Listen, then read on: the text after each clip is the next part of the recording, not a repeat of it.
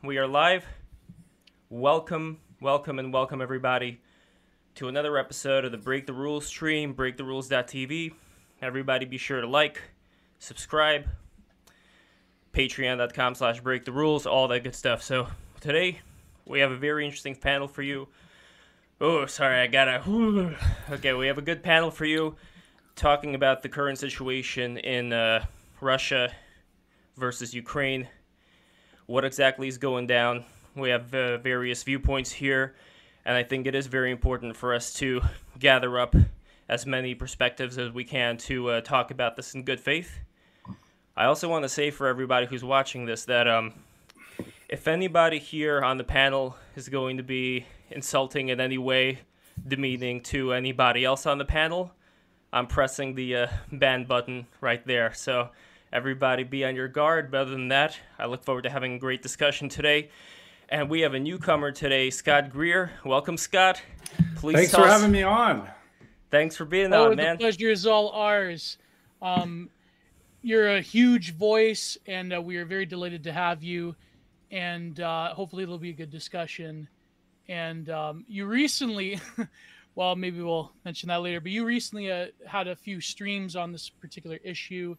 You did a stream last night with my number one fan, Bleep Sama. Bleep Sama, a true Finnish intellect. He's the foremost thinker from Helsinki.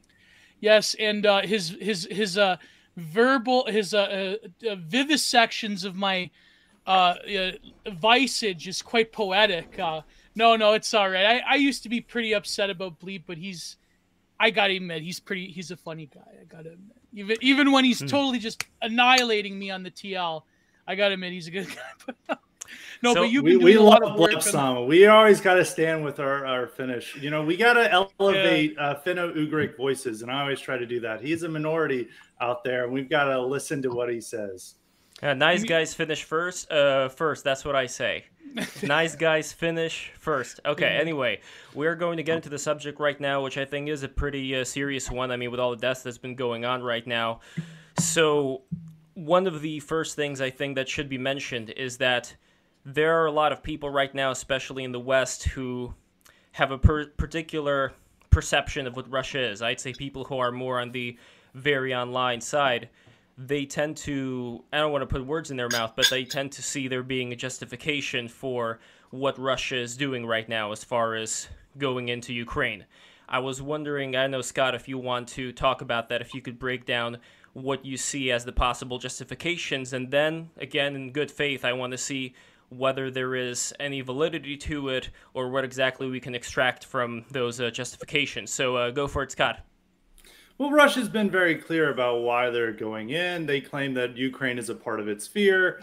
Historically, you have to look back even into the past in the Russian Empire and the close relations that Russians and Ukrainians have. It's always been a part of their sphere. Also, Russians are always paranoid that NATO is going to be at their doorstep. They can claim the Baltics are at their doorstep, but they feel that there's a closer connection between them and Ukraine, and that Ukraine is, more part of Russia, or more closer brethren to it than, say, Latvia or Estonia. So they always feel that they have to have Ukraine somewhat within its sphere. So they had, throughout this buildup, I didn't even think they were going to go in. I thought that Putin was going to, have troops there, play tough, and he was going to extract concessions from the West and from Ukraine.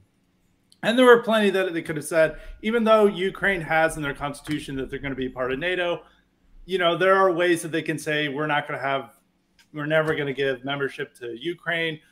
We're going to recognize Crimea as Russia. There were some things that they could have conceded that are basically the facts on the ground. But no concessions were made. And then I was like, well, he has all this troop built up. I guess he's going to go in. And sure enough, he went in to Ukraine, which obviously nobody wants war. But these things, unfortunately, happen throughout history, and that's why they're there. But what we're seeing from the West, and I guess sometimes you may see it as an overcorrection from the online right, is that what we're seeing from Western media is that Putin is this evil dictator, totally irrational, totally insane. I mean, he's just going out to conquer the whole world like Hitler or Napoleon or whatever. And he's just so mad that Ukraine is a democracy that he just can't handle this democracy next door. And this really threatens him because democracy is just spreading everywhere. When, he has realistic or, rational reasons for going in. We can argue whether, that's, whether it's like the right of a nation to go in. But you have to say, from the standard that America has set, for the past 20 years about the reasons to go into a nation, we really don't have the moral high ground here. When we went into Iraq, we said our national security concerns were threatened by Iraq, by Saddam Hussein, and we had to go in and invade and enact regime change there. And this is based on phony lies about weapons of mass destruction. And then later on, when our reason for going into war wasn't there, we're just saying, oh, we had to go in to spread democracy. I would say this, not necessarily fully justifying the invasion, but Russia had more legitimate national security concerns for going into Ukraine than America did for going into Iraq. And America has set the standard that, throughout the world, that if we just feel that, you threaten us, and sometimes there's a legitimate threat. There was a legitimate threat in Afghanistan with Al-Qaeda just launched 9/11 against us. There was a legitimate threat there. But then other nations are going to use that as a reason to go to war. And then we're just saying, well, yours is not valid. You're just going in there because you hate democracy when there's actually valid concerns that you have there. So, I mean, I guess well, thank you, Scott. But before we go on, I just want to see if you could break down like a step-by-step thing of what you think would have happened would Russia have not gone in. If it takes too long, we can do that afterwards. But as simply as you can, if Russia would not have gone in, if Russia would not have bothered any of its neighbors like Georgia, with Ossetia and all that, what do you think would have been the response of NATO, for example? If they had not gone in? Yeah, if they would have just been just like this peaceful country that trades with other countries, if that's would have. You want NATO at its doorstep? I mean, what would have happened? That's my question. Yeah, I mean, if you could have a hypothetical. Georgia and Ukraine would have joined NATO. I mean, this all started I think it was in 2008 when we're just like, yeah, Georgia and Ukraine can join NATO, and Russia has paranoia and fears about the West, coming to their doorstep. And they feel that the West wants to make Russia a weak state. And a lot of what our foreign policy is for whatever reason, making a weak state. There are problems between the West and Russia that we need to figure out and iron out. I don't necessarily know that the way that the West is handling this is the best option. And really what we're now trying to operate here in the Ukraine war is not trying to reach a peace deal. We're trying to escalate the conflict to a point where we think we can enact regime change in Putin and that the people are going to rise up against Putin. It's like, if we put all these punishing sanctions on Russia, the Russian people will get so sick of it and they'll push Putin out of the way. But this doesn't work. We've had punishing sanctions against Iran for many, many years, and the mullahs are still there. I mean, all we're really doing is punishing the people while the people that we're trying to get rid of stay in power. And I don't really think that this is the effective way of diplomacy. I think we need some real adults in the room to come together and say, all right, look, we want to end this war. We want to end the bloodshed. What are some things we can do to end this? Putin's standards, I don't think we're ever going to get a demilitarized Ukraine. You could say that's unreasonable, but what other things can we do to ensure the peace is ensured for a long time? I think we can definitely get to the question of sanctions and so on. But as far as this question of what are the justifications, and if there are justifications, Andre or Anne Elizabeth, who would like to go first as far as this question of justifications? I think Andrei lives in a country which is both close to Russia, a member of NATO, and has experience of such things. So I think you should start. Well, I mean, I don't even know where to start, because I could say I basically disagree with practically every single word of what was just said before. So so it's difficult actually to choose where to start. Well, let's start with the fact that in no way this regime that is currently in power in Russia, in no way it actually represents Russia. If it represented Russia, it would actually not consist of people who have been taking money, enormous amounts of money out of Russia and transferring it abroad to the West, locating the private banks, this is the main activity that they are doing. And by the way, today, in fact, the biggest Russian private company, Lukoil, appealed for the end of war in Ukraine, because its enormous amounts of money is just being confiscated. Yachts, property, vast amount of everything, all of that has been taken out of Russia and put in the West. This is a regime which actually not only this. The fact is that this regime has no continuity. That is the whole point about regimes. This is a regime which is completely different, for example, from the Romanovs or even from the Bolsheviks. They had a vision of the future. The Romanovs, for example, brought up their own sons very carefully, prepared them to succeed. They had an idea about what Russia should be like in the future, forever. For example, when Alexander III was, for example, he was not expected to become a Tsar. He was not brought up to be Tsar. Just like his father, he had an elder brother, Nicholas, who was brought up for this purpose. He was trained, he was taught, and so on. And then what happened was that Alexander, who knew that he's not even the next in line, wanted to marry a woman who was not of the right birth level, so that so this would be, of course, not. She could not possibly be a successor. And then, she could not be married. She could not become empress. And so he asked his father that to let him give up his right. And Alexander II said, "No, it is not right. You have no right. It is your duty. You have to. You are the number two, and you cannot do what you like." That was the attitude of the Romanovs. The Bolsheviks also, they had a vision of continuity. These people don't care one bit about the future of Russia. To say that Russia has these kind of interests, if you had thought about this, you would not be even contemplating hunting Russia, making it totally dependent on China. And yet they don't care one tiny bit. The whole thing is that from the very beginning, because there is Putin has surrounded himself with a gang of people, none of whom he intends to be his successor. He makes everything possible to make sure that none of them looks even. He humiliated them publicly on purpose, precisely to show what kind of non-entities they are, so that to make it very clear that there is nobody to succeed him. In reality, the people who have the biggest influence and the biggest are not these people, not these guys whom you saw on this, but people like Igor Sechin. That is the number 2 most powerful man in Russia. And why do you know that he's so powerful? Because if he sees a company, any private company that he likes, or any private property that he likes, he can take it. And if the person is a minister of the government and he resists, he will sell it to him at the price that he wants, or he will go to jail. And this we know.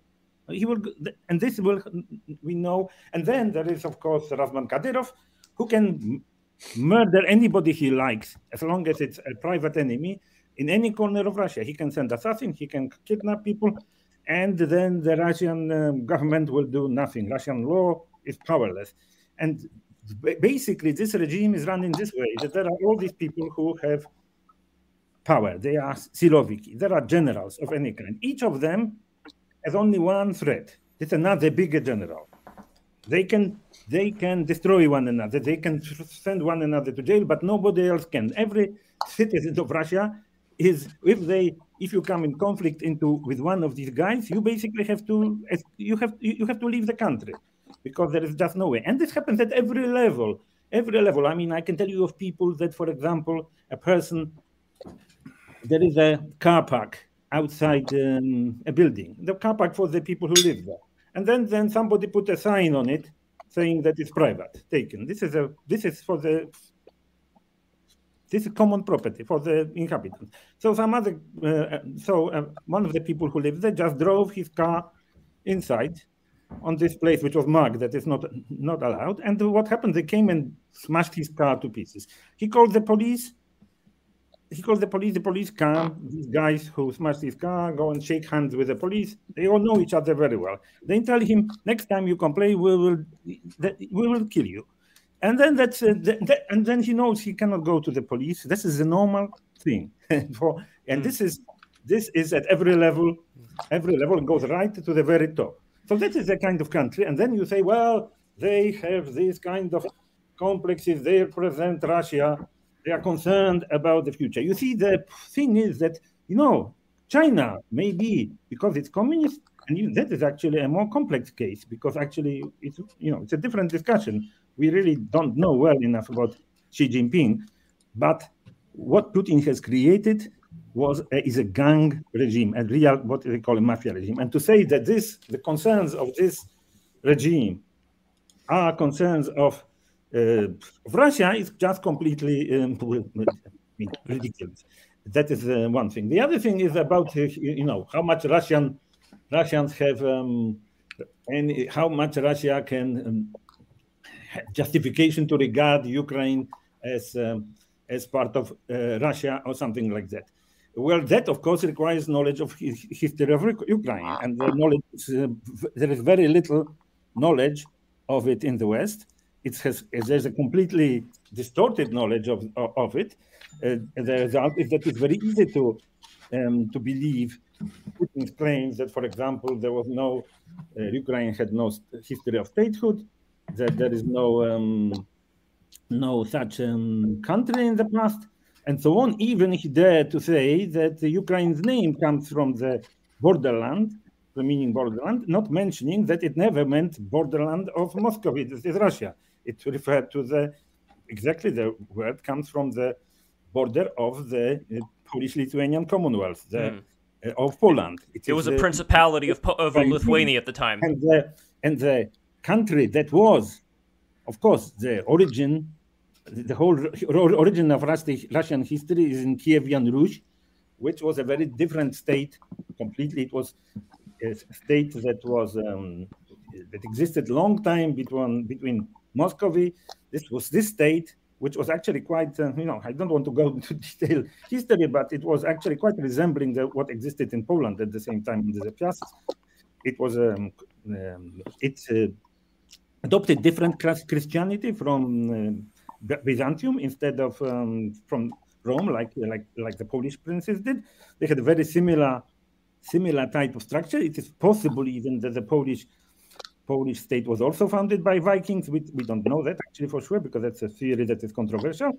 But anyway, the point is that state was overrun, destroyed by the Mongols. It was the Mongols who overran Kievan Rus. Moscow was at that time a very peripheral state. It rose to power because the Mongols didn't like to settle in these areas. It was too cold, and they unlike in Iran and other places, they didn't like it. So what they did was they left these princes of the Rurikid dynasty who ruled their own domains. That was an old tradition that there was a grand duke in Kiev, and then there were these number of princesses. They had a complicated system, just like in Poland, where it was not, the succession was not by from father to son, but it went to the oldest surviving member of the family. So it caused constant fighting. And then the Mongols didn't settle there, but they established they forced all these princes to collect tribute for them. Mm-hmm. And then each of them had to come to Sarai, which was in Central Asia. This was the capital of Golden Horde, and then they received this yarmulke, including the canonized Saint Alexander Nevsky, who burned down Russian villages. Sometimes they poisoned them. They had to perform very humiliating ceremony of submission. And this difference, the point is that and Moscow rose to greater and greater prominence because it was the most obedient executor of Mongol tribute. It actually forced others, invaded, destroyed, and so on, those who refused to leave. And it was Ivan Kalita, who was the Mongol chief reinforcer, who became wealthy. And the point is that the big difference is that the Mongol rule over the western parts of what became Ukraine was much shorter lasting and had much lesser impact.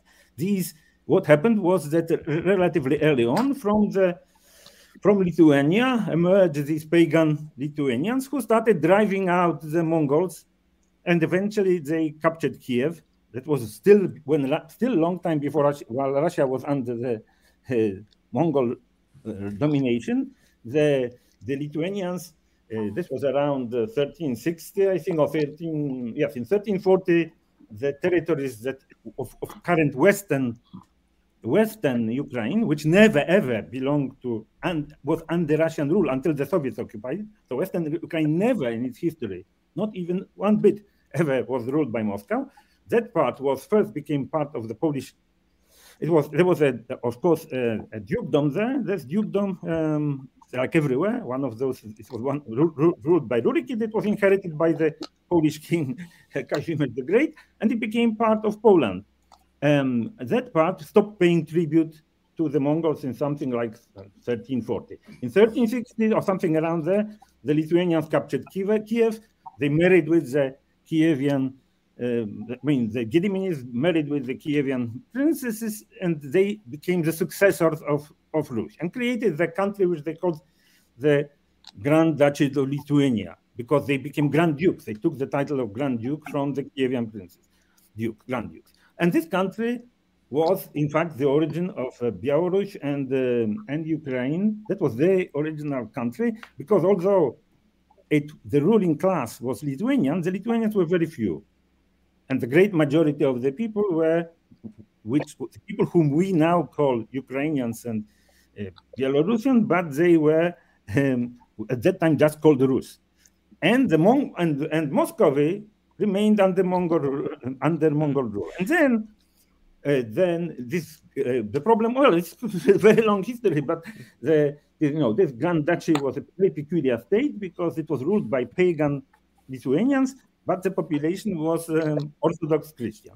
And eventually, after complicated stories, it joined into a union with Poland, a personal union by marriage of the Lithuanian Grand Duke with the Polish Queen, and the united country was created, a dual monarchy, just like a dual state, which is called Polish-Lithuanian Commonwealth.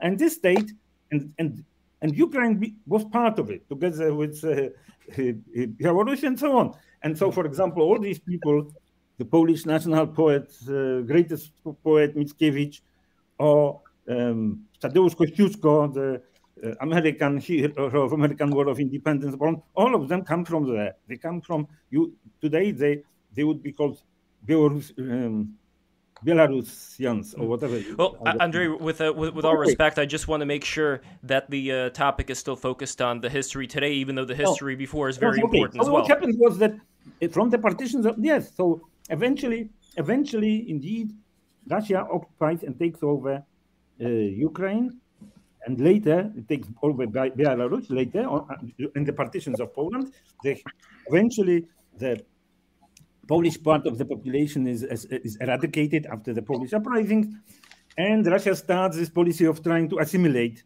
the population, try to convert it into Russians. And of course, I mean, that is and actually, by the way, none of that even applies to Western Ukraine, because Western Ukraine, after even the partitions of Poland, doesn't go to Russia, it goes to Austro-Hungary. So it actually never, ever in its history belonged to Russia. Even Putin doesn't claim it. Well, most recently with Eastern Ukraine, from what I understand, Stalin brought a lot of prisoners over there to do the mining, and those are the people who ended up staying around, who became the native Russians. But more to the point, though, Andrei, there are hardly any native Russians in the West. Yes, but I think what's more important right now to find out, the point that I was bringing up to Scott earlier, is if there is this, despite the corruption that we talked about in Russia, if there is still this fear that people who support Russia and the Russians themselves have of NATO coming closer and closer and closer in. What I want to find out here, and I would love to get Gio's input on this and Scott's input on this as well, is what exactly is this worst case scenario that people were bringing up on Twitter, that people are bringing up? So Gio, I don't know if you want to come in here, and then I would love for Andrei to continue to answer specifically about that point. What I'm confused. What particular point? What is the worst case scenario that people who are on Twitter and who are on your side of the internet imagine would happen if, let's say, NATO absorbs Ukraine, if it absorbs all the places around total Russia? Nuclear annihilation. No, I think that, well, Scott said it the best. I mean, the problem is that people are sort of ignoring the very legitimate concerns. I mean, also, like, to characterize, I mean, yeah, Russia is a gangster state, but I mean, Ukraine equally is a gangster state if you look at the history of Zelensky and so forth. But I think the biggest concern is that encroaching. We'll get into that as well, Gio. You can't just say that and let that fly. I mean, there's a lot of. Well, we'll get into it. We'll get into it.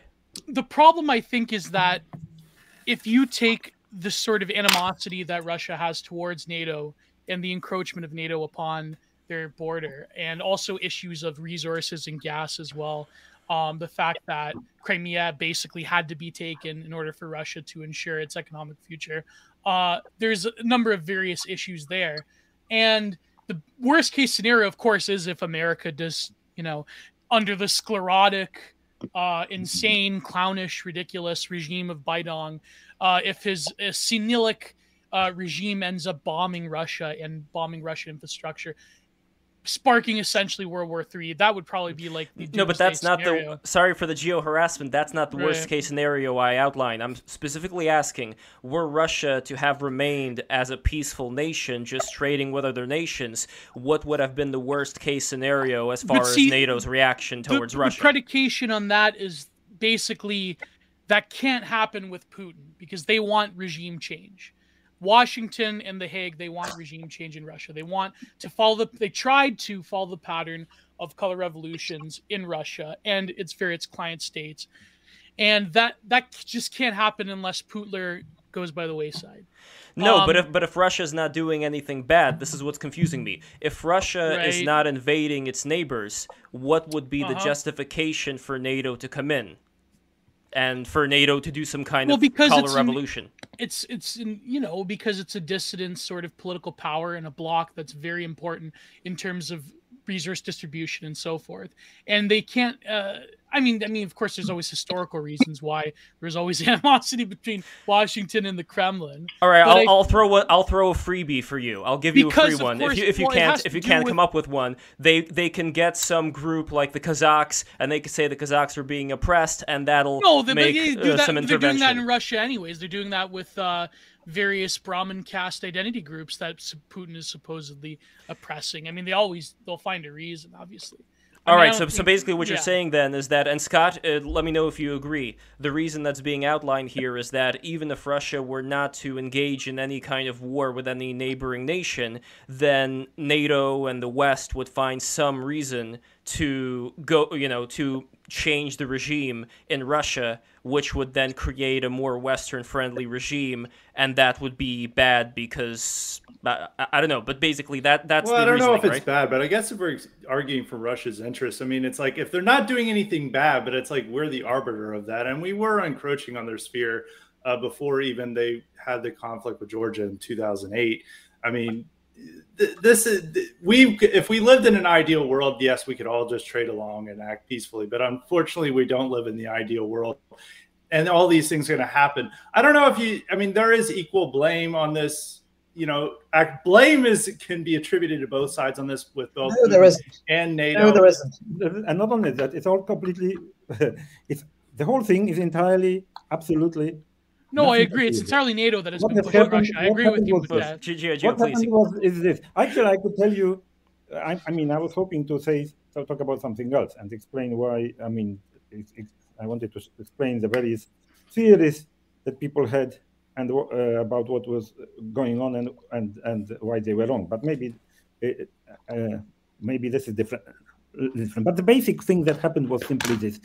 Putin actually really believed and convinced himself that this is going to be extremely easy, and actually that within 2 weeks they are going to occupy most of Ukraine, probably not intending to do the West. That Zelensky will run away immediately, as he was advised by the Biden administration, that they will take Kiev and so on.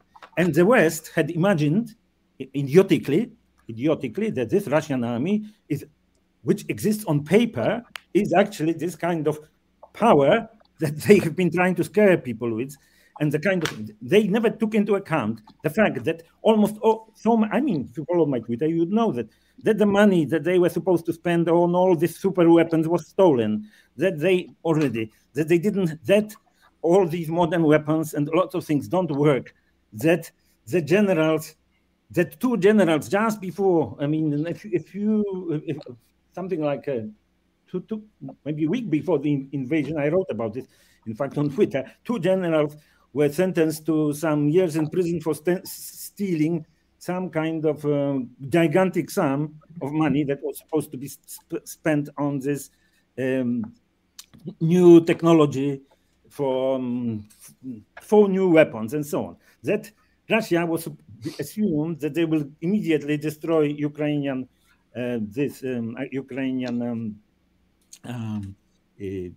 anti-air force and anti-air force. These what do we call POW? I'm not sure how. Anyway, everything failed. They suffered enormous losses. Not only that, the Ukrainians turned out the US has completely underestimated the Ukrainian army, its spirit, its willingness to fight. No, I disagree. Absolutely. Those are cooked up numbers. The Russians are going strong. Well, I would also agree, Andrei. 6 million Russians are dead by now. That's ridiculous. You are talking complete nonsense. The fact is that they have after 1 week of fighting, they have taken one city of 300,000 people, one city. They have not done anything of the plan, and the troops are not fighting. Their morale is very low.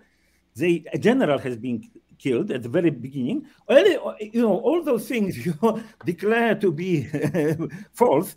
Whereas actually, this information is coming. I think one thing we can all agree, it's hard to figure out the exact situation on the ground. But I think we are also being inundated with Western propaganda saying there's like 8,000 Russians dead, or there was a new graphic like 10,000 Russians dead. We don't even know the figures. All we know is that there are encircling these cities. We know that the advance on Kiev completely got stuck.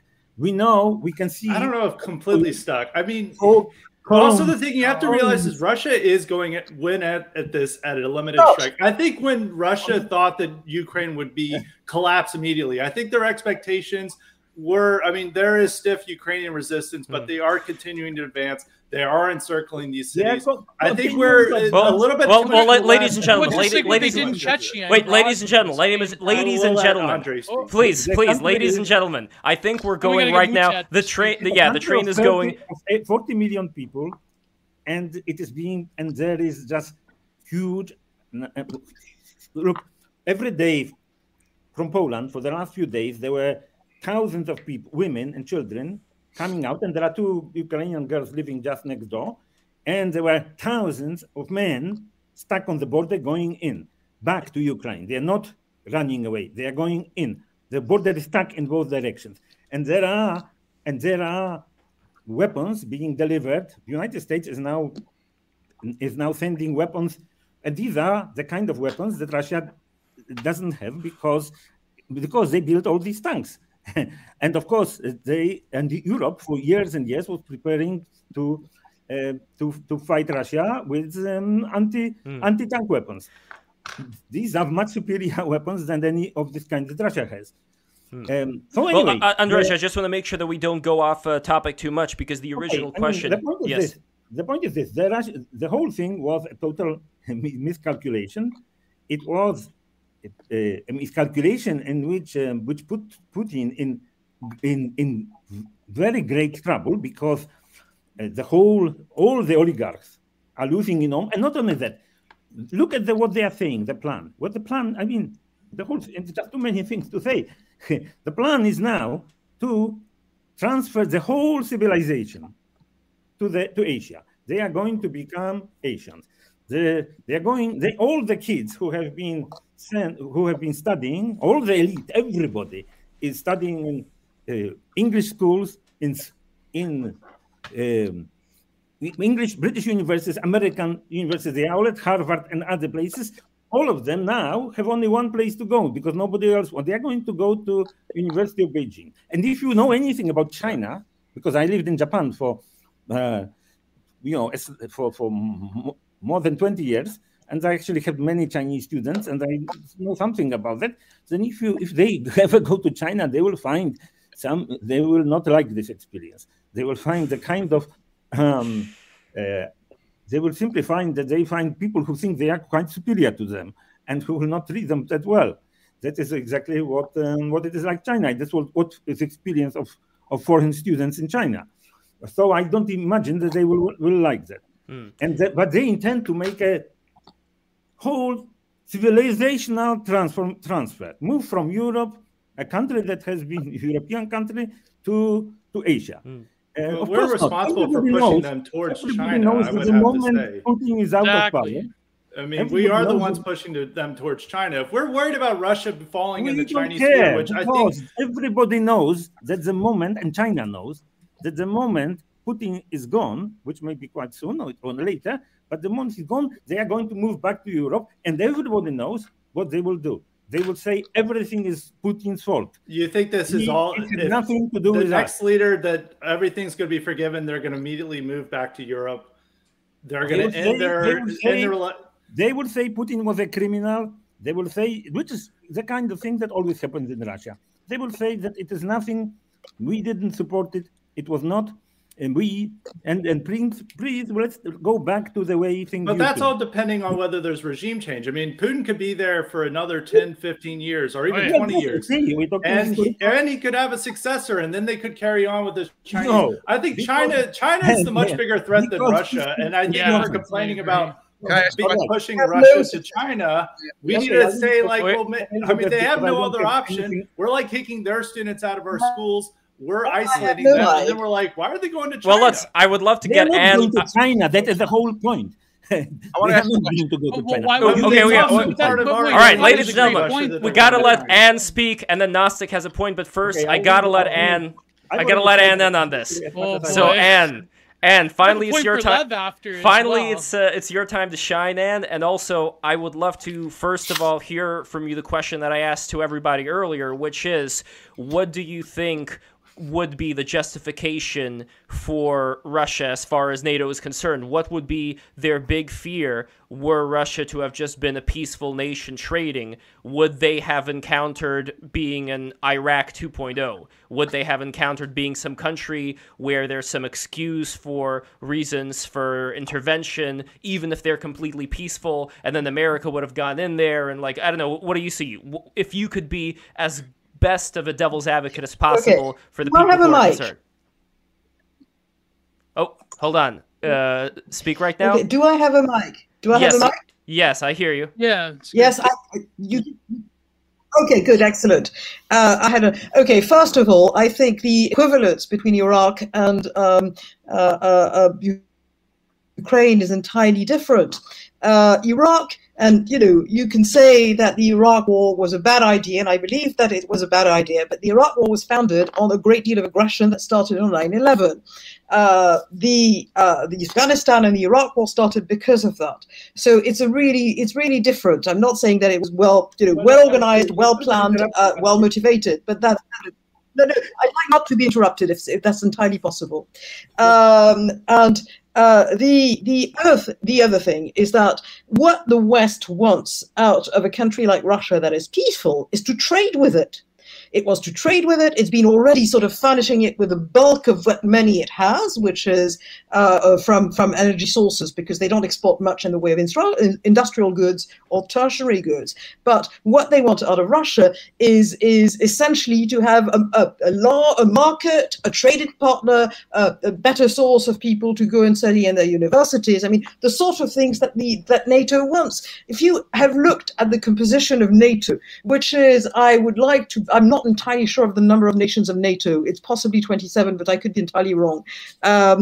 Too close. But anyway, if you look at the composition of NATO, these are vastly different countries that it takes a great deal of time to decide to go in somewhere. And when the Americans actually tried to get into Iraq, they it took them some time and a good deal of sort of fibbing the facts in the UN, and still there was I don't think that NATO would ever have condoned that war if there hadn't been the shock of 9/11 and the discovery that there was the West was vulnerable in a way that looked like a war attack. I mean, we're seeing now universities being destroyed in Kharkiv by cruise but again, missiles. just to play devil's advocate, we all remember.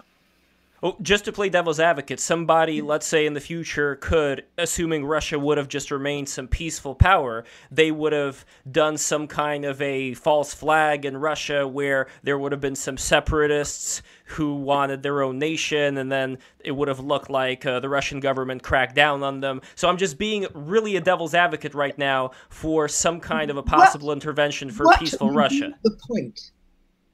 What would be the point? I don't know. Be the point? Okay, so Scott, if we are I think there's some evidence we backed some of the Chechen separatists at times. I mean, and that's long before Putin became this main villain in Western history. I mean, we essentially the West fear. You know, a lot of people in Europe and even America. Please, I want to make sure that Scott. Russia. Wait, Scott, can you repeat that point again? Yes. I would say this, like, from the point is that there's a lot of legitimate reasons for this, but Europe and America don't want a strong Russia. I mean, we would like to peacefully trade with them, but a lot of Russians, I mean, even though Andre made the point that, you know, Putin doesn't represent Russia, that he only represents his own corrupt friends and cohorts. I mean, of course, there's a lot of corruption in Russia, but as Gio noted, there's a lot of corruption in Ukraine as well. I mean, Zelensky's has offshore accounts as well as documented. Not the same level. But to go back to the point, we have a lot of Russians don't want to be hold on. Again. I want to make sure that Scott's point is addressed about the equalization. We will get to that point later, but first, Scott, please continue, and then we're going to get to that point you mentioned about whether they're equal or not. But please continue.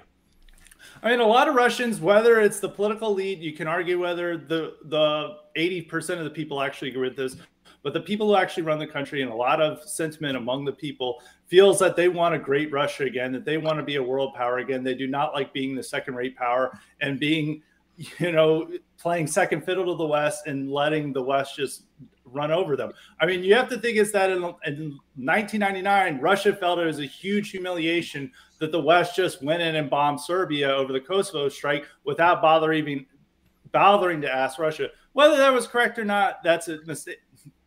That's long in the past, but Russia felt that as a deep humiliation. So as them just as a peaceful trading that they don't really have any effect over world affairs, that the rest of the world directed by America can do whatever they want, such as in 2011 where we bombed Libya, even though Russia had its own concerns about that. They really don't like being this like power that has no say in the world. And, you know, the way the world, I mean, in an ideal world, everyone just get along. We wouldn't have to worry about that, but that's not the world we live in.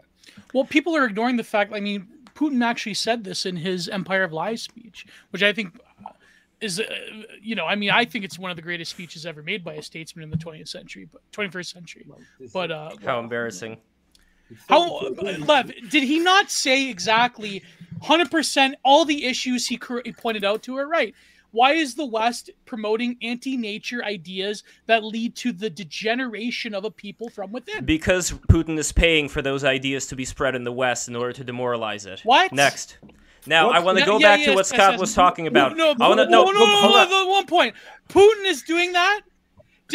So Putin is funding Black Lives Matter? Yes. Yes. Oh, yes. My God. No. Yes. Putin's funding both the left and the right, Gio. You've got sucker. Can I go into Yes, this? please go on. Please go on. And Can I go into this? yes, please do. Yes. Yes. Left. Yes. Yes. Right. This is not new. If you remember all those movements, Joe. If you remember those movements in the 70s and 80s that were pacifist, that had the slogans like "Better Red Than Dead," that found miraculously tens and hundreds of buses to take them to massive demonstration against missiles on the soil of Germany. Who do you think paid for those buses? Who do you think paid for a number of intellectuals to publish books?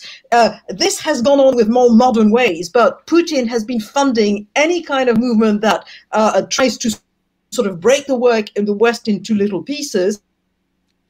One of those things has just been closed. It's RT television, and the whole point of RT television, I have appeared on RT television. If I may finish, RT television it was essentially something where all you had to do is to find a topic that proved that the West was falling apart and to demoralize the world. And that is funded, and that is very well funded, and it's existed. It's a Soviet tradition before it was a current Putinist tradition, for all I know. Andrew probably knows more than I do. It was also something that the Tsars occasionally did. And one of the great things that the Tsars paid for, I think not much, was the Protocols of the Elders of Zion at that time. It is entirely written by a member of the Ukraina. So, the whole idea that you have a propaganda system that will do part of the sapping the foundations of a society that you want to attack in various ways, or just compete against with unfair means, it's an old tradition. And if you don't think that there is a great deal of funding for all those parties, you're going to be very surprised. Actually, if Putin actually falls, we might hear about it. I agree with Anne's point about the influence of the Soviets on the European left and during the Cold War. That is true. There are elements there, but and even though Russia has tried to influence the far left in more recent times, that's not the case. They have zero influence over Black Lives Matter, and they don't even have that much influence over the far right. The Chinese the far have a left, better record for the most part, hates Russia, Russia, and the only type of far left people they can get on RT or any other type of Russia outlet is just somebody who is not that influential or is irrelevant to the left. I mean, they're really. When I used to watch RT way back in the day. RT's not even on cable providers anymore. It's not that important in America. The people they would bring back are like these aging 80-year-old anti-war demonstrators from the 60s. People have no more influence over the left as it exists today. And even in the 60s, a lot of the Soviet influence was a little bit overstated. They bring in Cornel West in America. They thought the FBI thought the SDS was funded by the Soviets and had a strong ties with the Soviets, and it turned out that wasn't necessarily the case. Now in Europe, they definitely had a strong influence over the far left, and a lot of these countries like Finland and particularly closer to the Soviet or closer to the Russia, this far left still has connections to Russia. But in America and most of Western Europe, that's no longer the case. And to blame Black Lives Matter on Russia is a little far-fetched. I don't think that's. I want to hear from Anne. The leftists on Russia today. I remember, and as Scott, I was also watching at the time. They were basically anti-war leftists. They were against the Bush administration, and then later Obama. They were basically like your Abby Martins, your kind of bordering on conspiracy theory stuff. But if you want to talk about the woke stuff, probably Al Jazeera had a better hand in. Let's confirm from Anne, because Anne, you were actually. One final point: the American State Department has a much bigger influence over the modern far left than Russia does. That's the only point I want to make. Well, let's get into it. Let's get into it with Anne. Anne, since she was on RT, and I don't think anybody else here was, I would like to hear from Anne's actual, right from the source point of view on this. And then I would love to hear from Andre as well. So go on, Anne. On what? On whether the RT people... On RT, Yes. Go on. On RT, they shape absolutely every topic. They get the pictures, they get the quotes. They will, if you give them an interview that is taped, they will edit the quotes so that it works. And the topics will be entirely chosen for one thing, which is to show that the West is decadent, the West is weak, the West is stupid, the West doesn't work. And it's not even the main weapon, but the idea that, for instance, when Marine Le Pen, the presidential candidate who probably will be in the runoff for French presidential election on 24th of April, could not get a bank loan in France, she went to a Russian bank. And she's been strangely quiet about Putin now. Her competitor, Eric Zemmour, who I don't think got Russian money, basically because his candidacy was so recent, did not get Russian money, and he did not understand the way that the virtues of silence at a time when nobody was interested in Putin. But the influence of these people have existed since basically since days of the Comintern. I'm sure but specifically, but and just so we're focused on the particular thing, and then I want to move on. If we're talking about the BLM, Black Lives Matter leftists, if we're talking about the woke leftists, the point that Scott and Gio were bringing up is that these are not to be found on RT or any other Putin propaganda source. Is that the case or not? No, of course. I mean, I think there are many ways of funding people and helping people. There are entirely different ways, and what you do sometimes is only nudge people, and they do much of the heavy lifting on their own. It's the entire theory of the useful idiots. You know, you start something going, it goes well, and then you just let them do it. It's not necessarily done with RT. RT is one of the many weapons they have. Yeah, look at 4chan. But I want to get to Andrei's opinion. 4chan is rushing up now. Let's see. Red Scare Girls. 4chan. Yes. I do agree that larger forces are backing Black Lives Matter, but you can find them on Wall Street, not in the Kremlin. I'd say that they're both. But anyway, I want to go back to the original subject. This is true.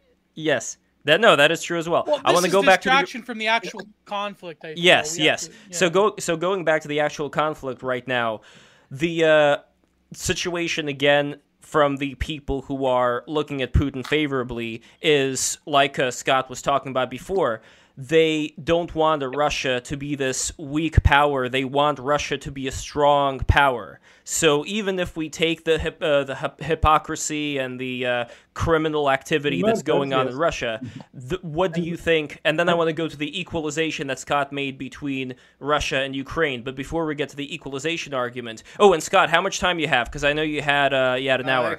I can stay up for a little bit. All right, thank you, buddy. Thank you. I appreciate it. The conversation's still going strong. Hell yeah.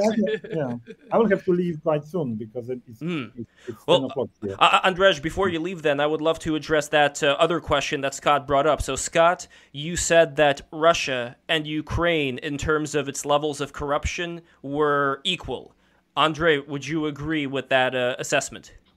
Well, the point is that in Russia, there's enormous difference between the usual corruption that you have in all over the world, and some countries more and others, that is just bribery, doing favors with somebody and stuff like that, and actually murdering people, taking their property by force, throwing them in prison, and even when they are actually government ministers, because they stand in the way of somebody or refuse to sell,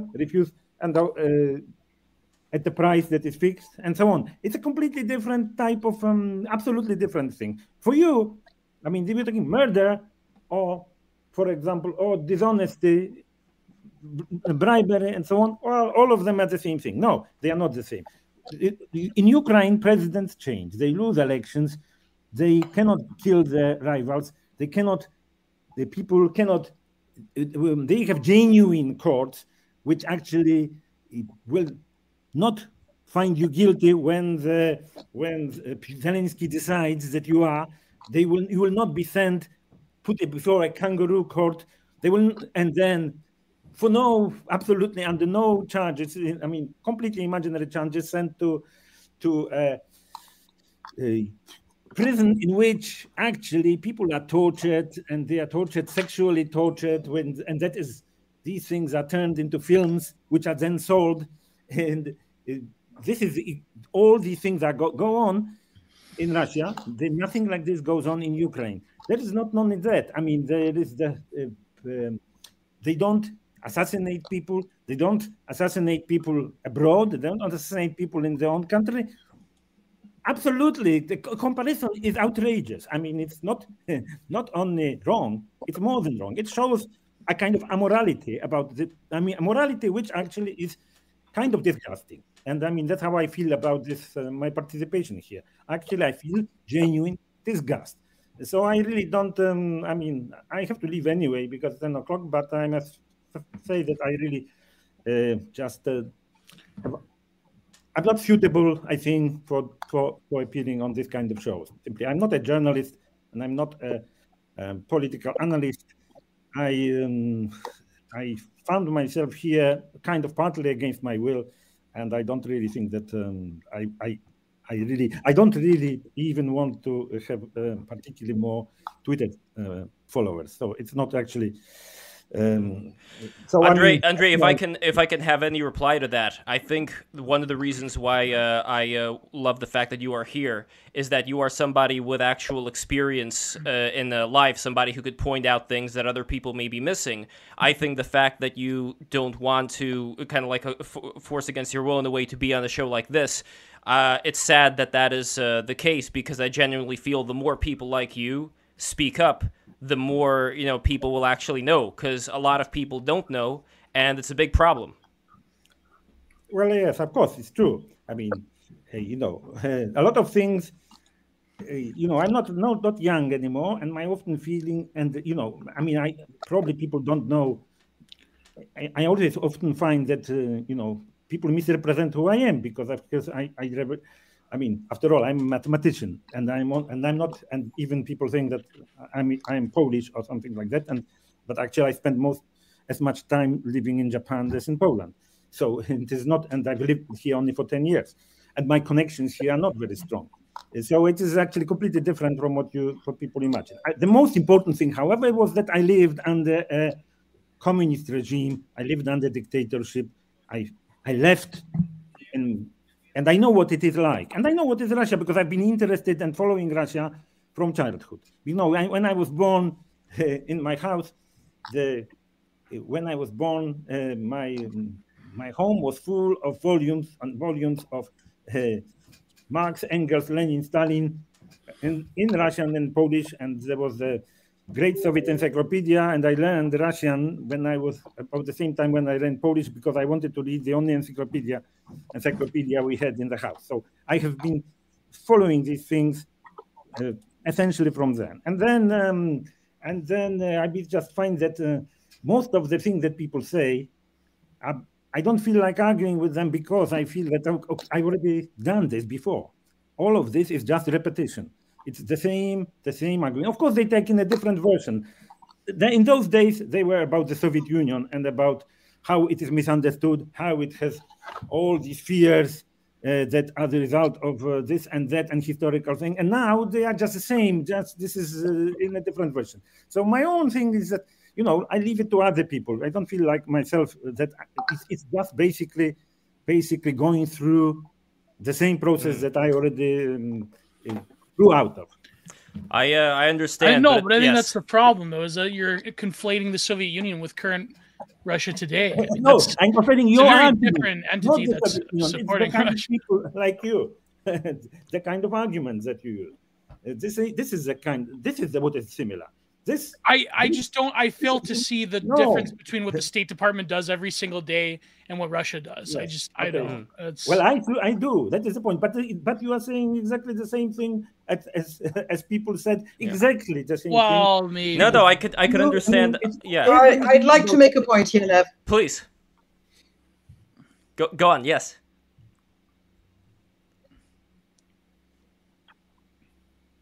Yes. Yes. Yes, I felt increasingly embarrassed to hear the arguments that were levied that basically are sort of, media sphere, Twitter sphere arguments that were brought into a discussion that is about something that's fairly serious. I was in Moscow in May of 2019. I was at a conference where with French and British and German politicians and leaders, talking with Russians.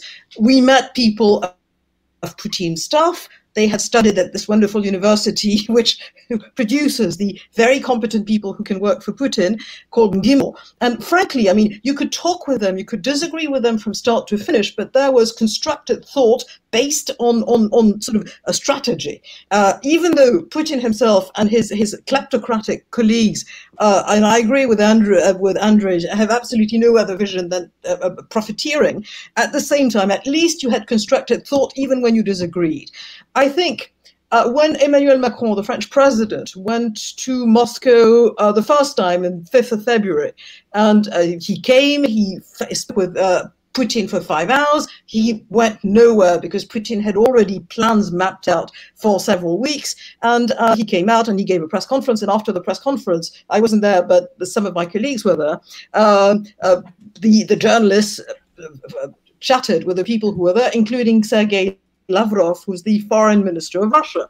And at one stage, Lavrov, who was chatting with someone, grabbed a mandarin from a fruit basket on the table, and he showed it. And he told one journalist, who told me, "You see this mandarin? If I tell you that it's blue, it's blue." And at that time, it was pretty obvious that Putin wanted to attack Ukraine because the reasoning was entirely different, but at least it was constructed. And here, basically, we're more or less having opinion. But I don't think we can use just a sort of wonderful comparisons between the State Department and a democratic country like the United States, which has massive failings, and the situation of one dictatorship essentially slicing into neighboring countries, because it started in Georgia, it's been in other ways. The Lithuanians have already heard things. The Belarusians are a satellite, and therefore they probably will escape. But we're not talking about the same situation. I think the discussion has gone into a way that it should not have. It's argument based on essentially judgment, but it's not argument based on information. And I feel myself, I feel pretty sort of annoyed to some extent. Well, what exactly is the problem? I mean, Scott laid out a bunch of points about the motivation of Russia. I mean, I don't understand what's so egregious here. Yeah, what is the information we're lacking? Scott, where do you get your motivations from Russia? Do you read Russian? Where do you get your motivations? Are you trying to say I'm paid by the Kremlin? What? Like, I think is that what you're trying to imply? No. Wait. Hold on. Nobody's accusing anybody of being paid. I'm trying to imply that you don't know what you're talking about. Why don't I know what I'm talking about? I'm serious about this. I'm bringing out information. You don't know what you're talking about. You're trying to claim that Russia is funding Black Lives Matter, which is such a ridiculous claim. Actually, I've never said Black Lives Matter. No. She's never said Black Lives Matter. We were talking about leftists. Hold on, please, everybody. All right, hold on. It's no longer the Cold War. I think that's the big. There seems to be it's a hot war. Driving motivation. Well, no. I mean, there seems to be a motivation between the sort of like older boomer liberals that want to now it's like a liberal anti-Cold War. It's like the John Birch Society is basically gone towards I don't know. Classic, no, but what are if we step back a little bit? Guys, what are the? Not everyone is American. Not everyone is American. Not everyone built the culture wars of the Americans on international situations. And that's exactly what you're doing from the safe place of America behind your computers. I'm really sorry about this, but that is what I feel. I don't think you know what you're talking about. I feel like Andre right now. That we're Americans, that we can't have an opinion on this? It's not a matter of not having an opinion. It's a matter of... Hold on, Gio, hold on. I haven't spoken at all. I haven't spoken at all here, so I think it's about time for me to speak a little bit. And I definitely appreciate everybody being here, but it's time for me to speak. Okay, so number one. I am not saying anybody at all is working for Russia by any means. What I am saying, though, is I think that there are certain bubbles that start to appear in any community where there are certain things that are more convenient to think than others. For example, I've noticed that there's a lot of concentration on posting things having to do with, oh, look at all these memes that are from the Marvel movies, and the idea there is... why would you ever associate yourself with supporting Ukraine if all of these cringe posters that are talking about the Avengers are also supporting? Yeah, are also posting about Ukraine. So the idea, hold on, Gio, please. The idea there is that I think that the actual values that people have, as far as what happens when the sovereign nation gets attacked by a different nation, all that kind of goes out the window. I think it may be multiple levels of this internet irony that are playing a role here. But as a result, what you have is this ability to excuse something that's going on right now that if you were to ask my personal situation here, I do have extended family who are living right now in Ukraine who are currently being shelled by bombs there. I didn't really want to bring that part of it up because I don't think it's pertinent to this stream, but it's kind of like you kind of got it out of me here because the idea there is you have all these people who, like Anne said, from the safety of their home who have absolutely zero, like Scott and Gio, I think that you guys have nothing to worry about. I think that you're absolutely safe. Nobody's gonna hunt you. There's not gonna be any secret police that's gonna go after you.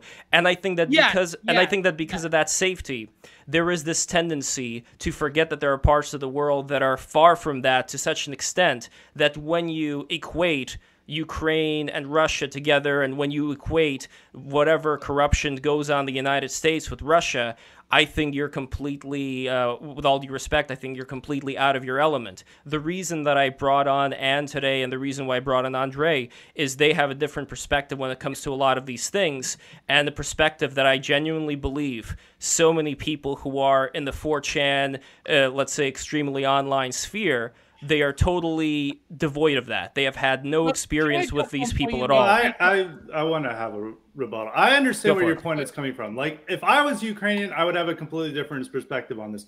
But we are Americans, and I actually do think, yes, we are safe, but that is also a point we need to make, is that we Americans and even most Western Europeans, actually all Western Europeans, are safe from Putin while our media, and when we talk about the marvelization and these memes, like, yeah, we make fun of them, and a little bit too much of people like, oh, this is too cringe, we shouldn't associate this.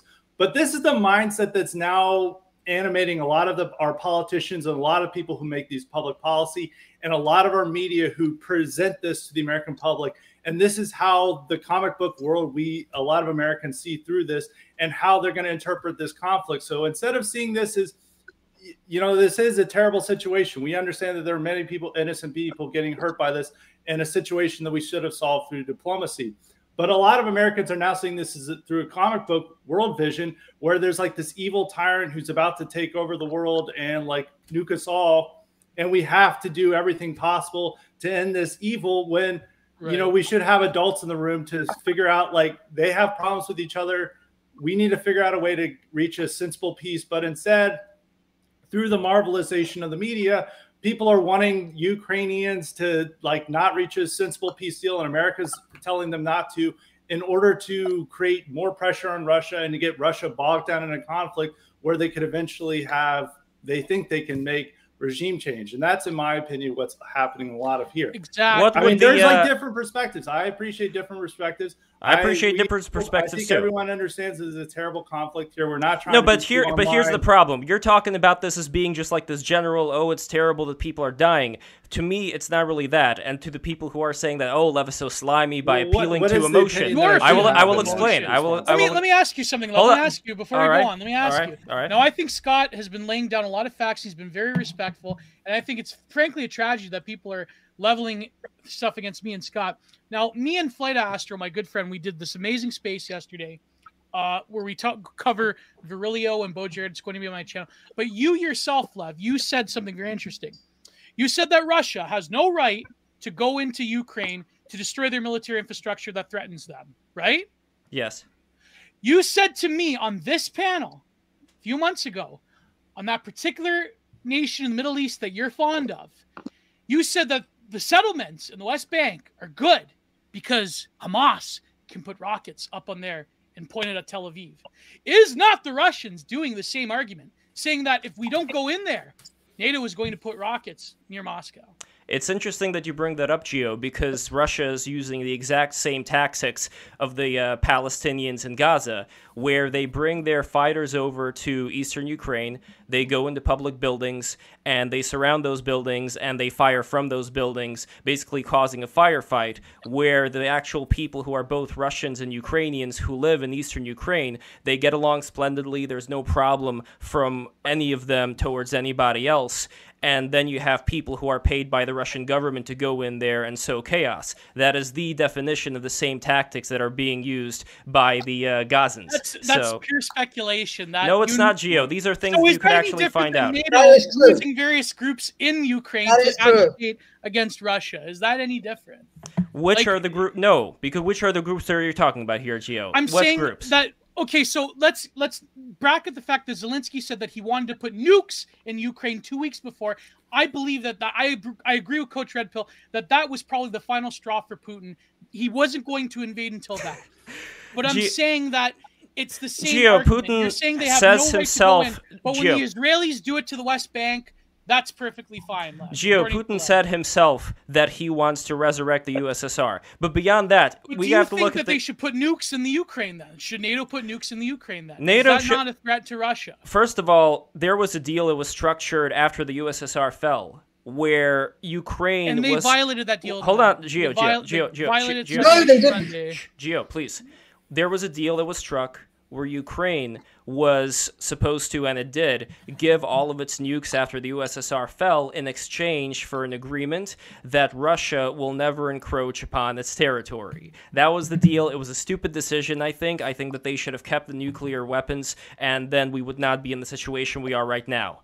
But to the point that you were talking about earlier, when it comes to self-defense, because when Scott was bringing up this, oh, it's bad when people die. Yes, I mean, no shit, it's bad when people die. That's not the point. The point is that we tend to equate when a country goes into another sovereign country that has not done any invasion towards this, that has not done anything bad towards Russia, that has been peaceful. Except of course for those situations where you have fighters that are hired by the Kremlin who are going in there and sowing chaos. My God, that So is except for that, Gio, total please let me speculation. speak right now, buddy. Let me speak. So as a result, what you have is you have this country that goes into a country that did not attack it, and people are equating that with various, often, very bad situations where America and other countries have to intervene in this Middle Eastern hellholes where there's a lot of problems going on. And I'm not saying that what America does there is great,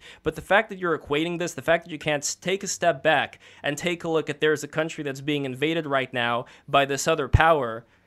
Why do you think parts of the world, like Poland, for example, who are not paused or whatever word you may use here, who are people who actually believe in Catholicism, unlike a lot of the LARPers who are within your bubble, they're the ones who are also standing up towards Ukraine because they understand what it's like to be ruled by people who have absolutely nothing to give you but turn your life into a complete hell. These people, like the Ukrainian people, they don't want to live under this government, and I don't understand what is the hard thing to understand about that. Why do we even talk about the United States, NATO? We don't actually talk about the Ukrainians. A good half of them are ethnic We're not even talking about what the Ukrainians want. And as far as the ethnic Russians, I'll tell you what the ethnic Russians want. The ethnic Russians want to live in peace with the Ukrainians, with the all the other people who are there.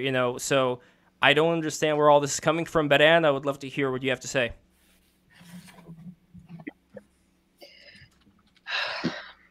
It's what can I say? Well, I've been to Ukraine several times. I have friends right now in Ukraine. There was you have places in Eastern Europe, in the Balkans, in other places in Eastern Europe where you've got ethnic conflict between minorities. You've got places that have been, most of the borders there were sort of shaken up in 1920 after the Second World War, and some countries who were on the wrong side lost and some countries won, and the people who changed nationality without asking for it are unhappy. That actually was not the case in Ukraine. There was said that there's another and much more difficult problem between Ukraine and the Russians, which is that in 1931-32, about 4 million Ukrainians, conservative estimate, were starved by Stalin. This is something that people remember, and it's very normal that they should remember. But in terms of ethnic Russians and Ukrainians, there are far more problems and friction than there are, for instance, between ethnic Hungarians in the southern part of Ukraine than there exist with the Ukrainians than the others exist between the Russians. They are close, and they are if you say, oh, but they're Russian, they speak Russian, and therefore they are pro-Russia. Well, do you think the Irish are pro-London? I mean, the North Irish are pro-London, but that's a particular thing that's been going on there. But as far as Ukraine, I could. What would happen if the Soviet, let's say this is the Cold War, or even Russia? Well, let's say that Russia decided to put nukes in Ireland or try to weaponize Ireland to make it an anti-British state. I don't think the British would like that very much. Cuba's a good example. The Cuban Missile Crisis. Yep, Cuba. Yeah, so we don't like this in our sphere. Like we get mad if like Russia or if an enemy, like let's say China went into Mexico and China had its own military alliance like NATO. And then it's like, oh, we're going to bring in Mexico into this, and we're going to put weapons right at the border with us. America wouldn't like that. I mean, if I was Polish or Ukrainian, I'd have a completely different perspective on this. But as America, this is what I'm looking at this situation, is that we're trying to prevent war and chaos. And unfortunately, we were hyping up Ukraine in a way that was clearly provoking Russia. We should have had peace to come at the hand. And I know, like you're saying, like, well, we can't say it's terrible because, I mean, I understand that people have relatives there and friends in there, but it's like, this is what the perspective we're coming at this from. And there are so many terrible things that happen in the world. We're backing Saudi Arabia's war in Yemen right now, where they're bombing civilians and killing people left and right. And we are not like having memes being shared around the world about how terrible that's not great either. But you have to admit, Scott, that's our own policy. While we're pretending that what Russia's doing is the worst thing happening in the world. It is the worst thing that's happening in the world right now because you're talking. I'll tell you why. Because these hellholes. Like I'll tell you, Gio. I'll tell you, Gio. If we're talking about absolute nothing but deference from Russian troops towards the civilians. If we're talking can about, you not admit, Lev, that the Russians are treating the civilians quite well? No. Can you not admit that? If we're talking about, hold on, please. No, if you're talking about, he's actually like Mladic. He's gonna go in there and just slaughter them all. You're living in a bubble. Okay, but hold on. If we're talking about places in the Middle East which have seen conflict since 1000 BC, these are places who have a different standard, and it's a shame that this is happening. Europe has seen conflict since 1000 BC. I mean, World War II. No, and here's why not. Let me break it down, Scott. The reason why not is because I believe that there is a certain thing called Western civilization. I've noticed that a lot of people, especially who are very, let's say, antagonistic towards a lot of Western values, if we're talking about equality before the law, if we're talking about separation of powers, all that stuff, a lot of people who are probably watching this hate it because they grew up really spoiled. They don't know what it's like to live on the other side, so they really hate all of these structures that we have. Anyway, I think that the realm that they're going into right now is more of this Asiatic realm. It's more of this Eastern realm of the kind of policies where a lot of these things fly out the window. You have this, brave, noble leader, even though Putin's sitting in some bunker right now.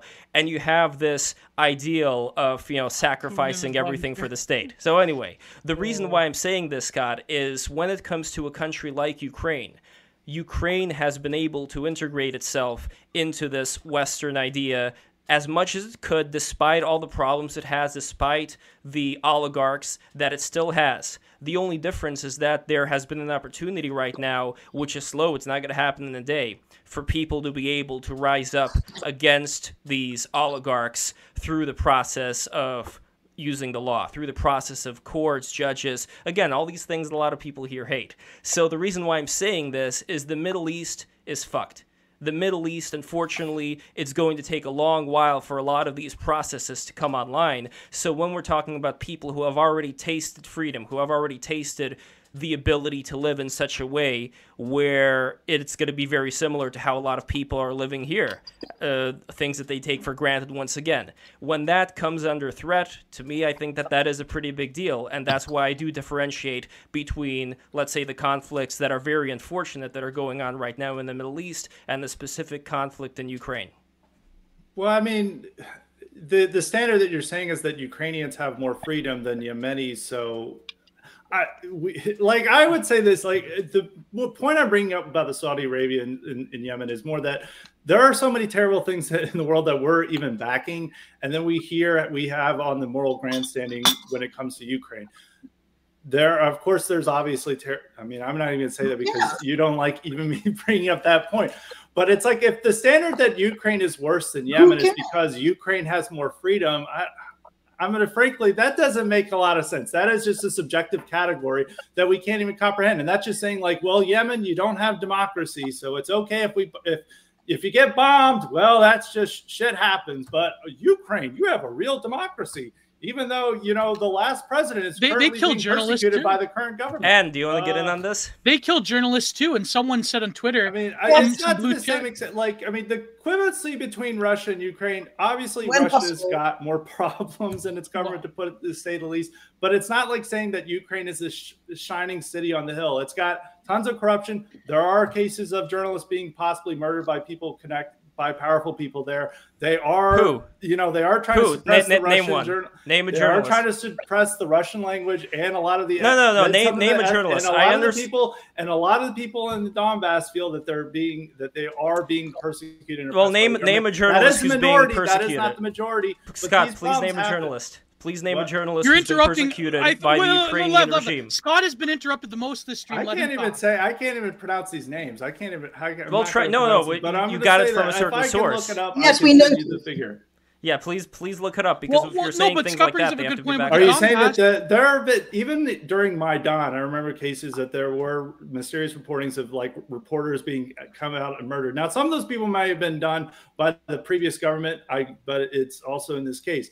Like, Ukraine is not necessarily this model democracy where it's like, oh, well, at least they have courts and justice. Like, they do have that in Russia as well. It's not like just like Putin can immediately hit the kill button and it's like this person is executed on the street. Yeah. Now, of course, there are a ton of like people who have been arrested and persecuted for various reasons. And even the oligarchs that they're bringing up as like saying these are political persecutions, a lot of them were guilty of the things that they were brought up on. The problem is that they didn't charge other oligarchs who are guilty of these crimes as well, but they were just targeting the people they thought as enemies of Putin. But if you're looking at Berezovsky and the other guy with a K, that I'm of course terrible with these Russian names, but those people were guilty of the crimes that they were sent to jail for. They were just particularly targeting them for political reasons. Well, and what do you think? Oles Buzina was a pro-Russian journalist killed in 2015. PCSS in the chat. Thank you. That is one name. So there you go. Olev Buzina. Okay, I'm going to take a look at him. But Anne, what do you think? I missed that entirely. So there was a gentleman named I missed that entirely. I don't... Go on. Name what? There was this gentleman named Oleg Buzin. Well, the connection's a little bit off, but anyway, Anne, I'm going to let you speak. Just let me know what you think. Regardless of the journalist right now, just in general, the point Scott was bringing up with the having this equality of corruption between Russia and Ukraine. I know we've been kind of down this road before. Oh, I mean, let's not even discuss that. Let's not even discuss that. It is, if you can't take the fact that there are facts and that, whatever, what Orwell said, which is that, once you learn the truth, it cannot be unlearned. But apparently that doesn't apply to this discussion. These are two different countries. These are, you lose the election, you go away. That's a really big deal. In Russia, there's no such thing as an actual election. There's a sort of process that simulates it. And you've got Putin, who's changed the constitution to make himself sort of electable until he's 84 in 1932 or 36. I forget which. 36. But we're not talking about the same place. So that is something that, frankly, is it to me is it is dangerous because you guys obviously believe that your point of view is valid, but it is terrifying. But in terms of, I don't know what else. Oh, I take notes and I think no, wait. You say Ukraine is a wholesome democracy. The whole thing about this model democracy, it's not. It's that if the planet was a buffet in which you can take stuff and say this is badly cooked. This is not good enough for me. And there's a complete sort of contempt for actually the fact that people live in different ways with different civilizations, different problems, and a different way to cope with them. And to me, that really comes from absolute ignorance. I'm sure you know lots of things that I don't know, or something else. Contempt here because when we try to bring up Yemen and Iraq, we're told how dare you compare let me finish. Ukraine. There's a let me finish. Please, Scott, let Anne finish. Let me finish. let me finish. And what I mean is contempt because you want everybody to sort of behave or be judged by your narrow standards of American pop culture. And quite frankly, this is colonialist, this is imperialist, whatever people in the website say. But No, it's ridiculous. we're saying the opposite. Gee, We're please, saying that please, the world let her- shouldn't let her be judged finish, by please, Western please. standards. Imposing here. Like, what is the Go standard on, I'm man. wanting? I'm just simply saying that, like, what are the colonial standards? We're actually trying to pull back. We're not trying to impose our culture and our way of life on other people. Yes, you are doing it. How are we doing You don't that? see it. It's the amazing thing is that How are you've we got the sort of imposing how are you imposing our culture on Ukraine? Or you're sort of bringing in all sorts of arguments, which are arguments that are taken from the point of view where you can sort of go like dilettantes, sort of enjoying yourselves on the internet without facing the life, the experience, the history. And history is important, even though I can see that people in the chat feel that, God, this is boomer territory and we should We're shut up. saying the history of it. We're saying the trail of destruction and bodies that the United we're, States Yes, we're very Empire much had left. interested in the Do you history of think this, you but I can don't know how this is a understand it without colonialist knowing what mindset. came before? And honestly, I don't mean, understand to me, this. it's a typical I don't as a European, to me, and it is what the bad Americans do, which is they come and they do the cowboy thing, and that's your stuff is extremely sort of hip and new and based, and you name it, sort of internet cowboy thing, but it is the same thing as the caricature cowboy American who wants everybody to be American. You think like Americans, you structure your thought like Americans, and to me, it is terrifying because some of you might actually have influence in public opinion, and that's really where I stop here. But I don't understand, Mutete. You're saying that we think like Americans, but yet we're saying that it's wrong of the global American empire to impose its will upon sovereign nations and to agitate when things don't go their way, like they are with Russia and to an extent China. Although I think China, I agree with Scott, is a greater threat. I just don't. I don't get this argument here. Yeah, and by cowboys, you're we're not not trying to getting the go fact in that and it's the shoot up the structure place. that I'm talking about. It's the structure, it's the way you structure your thought, which is completely alien to anything different. You're unable to put yourself and think, okay, my mental structures might sort of just change a bit to accommodate the fact that people think differently, structure their thinking differently, and that annoys me about as much. Wait, no, agree. I could give an that- example. I can give an example. So I think that a lot of these things that are constantly brought up, whether we're talking about Scott's tweets or Geo's tweets, with again the Marvel example, is when you imagine these tweets are being seen by people. I think that these hold on, Geo, please, Geo, doing it. I know that the pro-Ukrainian side is doing it, but what you're getting out of that pro-Ukrainian side's message America. is you I are agree, seeing it's good content. Yes, yes, right. it's good content. Content is king. Content comes first, and I think that the way people are seeing it is this almost like Disney movie where the United States pretends to be this, wonderful place. Meanwhile, it's this sinister thing that wants to impose its, mind controlling will upon, the hardy Russians who are these, hardened people who are fighting for their religion and their faith. This is literally, I think, in the imagination of most people who are seeing your work, and I think it is absolutely flat.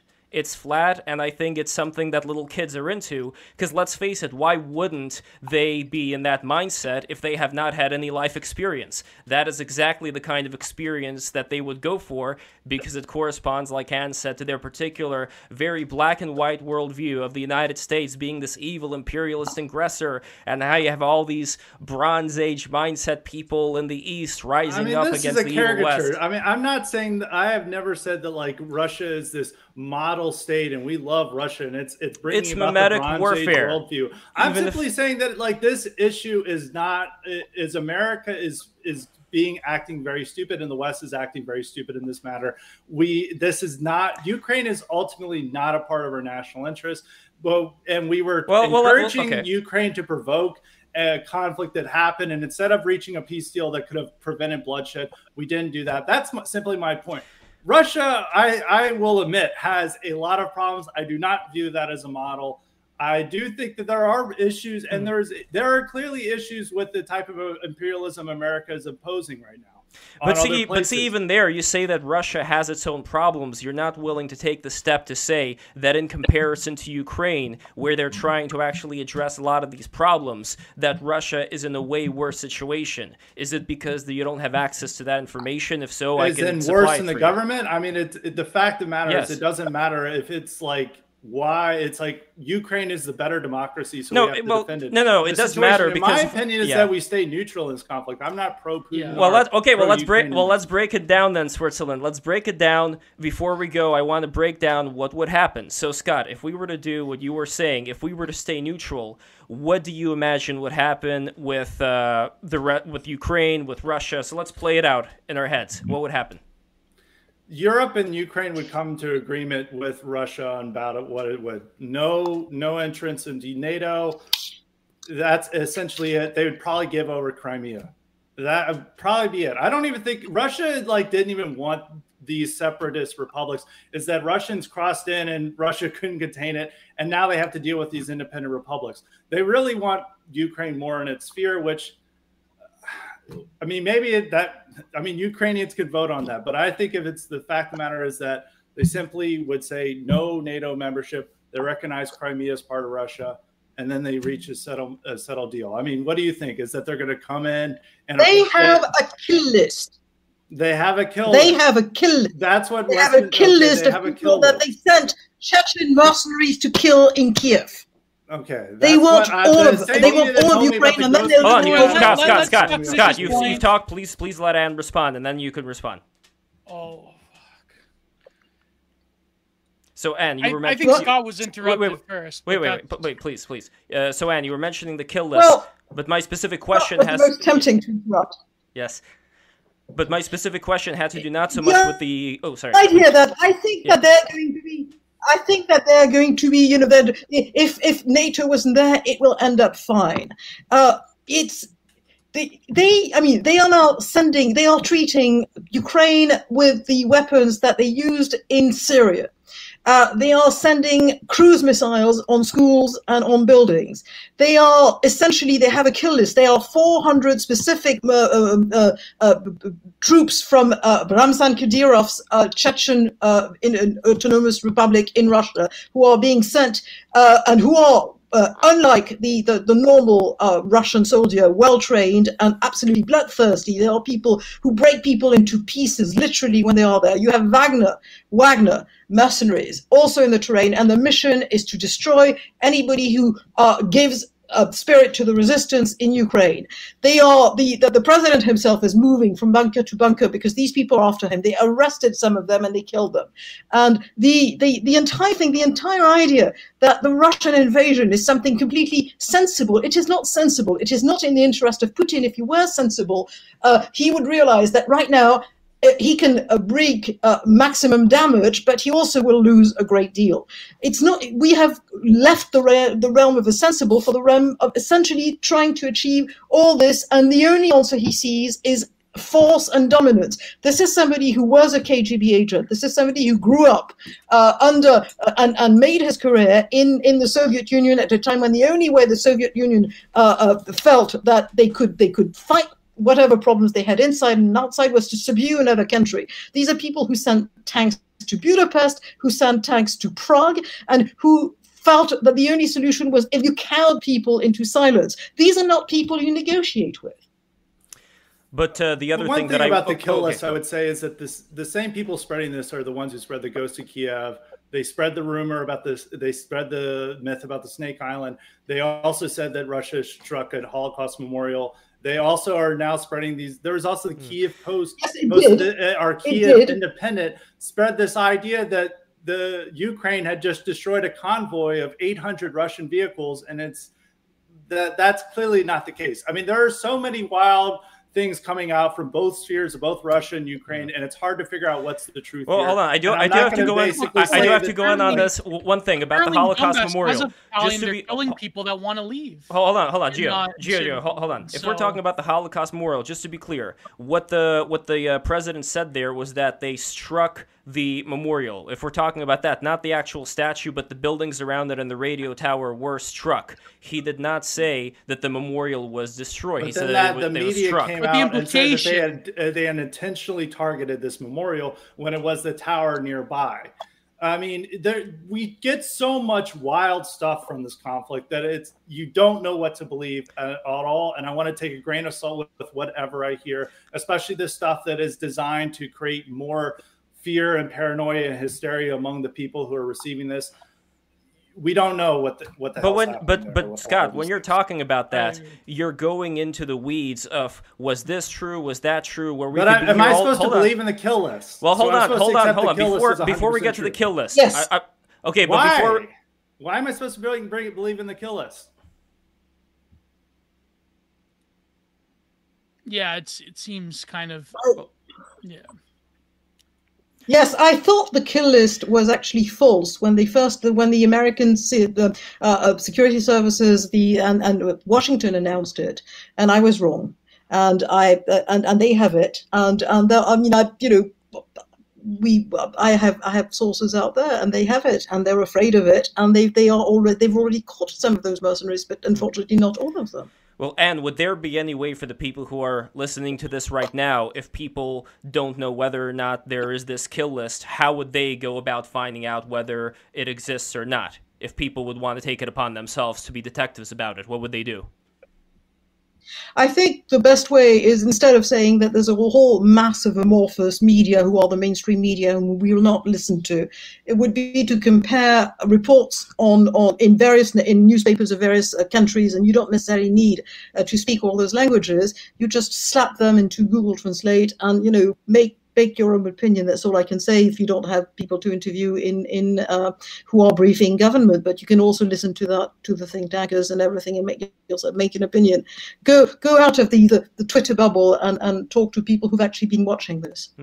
But even before that, Scott, when you were talking about these various things, like I said before, we could be here all night discussing whether one thing is true, whether another thing is true. I think it's important to take a step back here and again look at the big picture as far as the legitimacy, or just the, I don't even know what to call it, just being able to go into a place that is sovereign and take it over. And we know that that's happening. There's no question about that, with these petty excuses of there being these neo-Nazis in there that have subjugated the Ukrainians.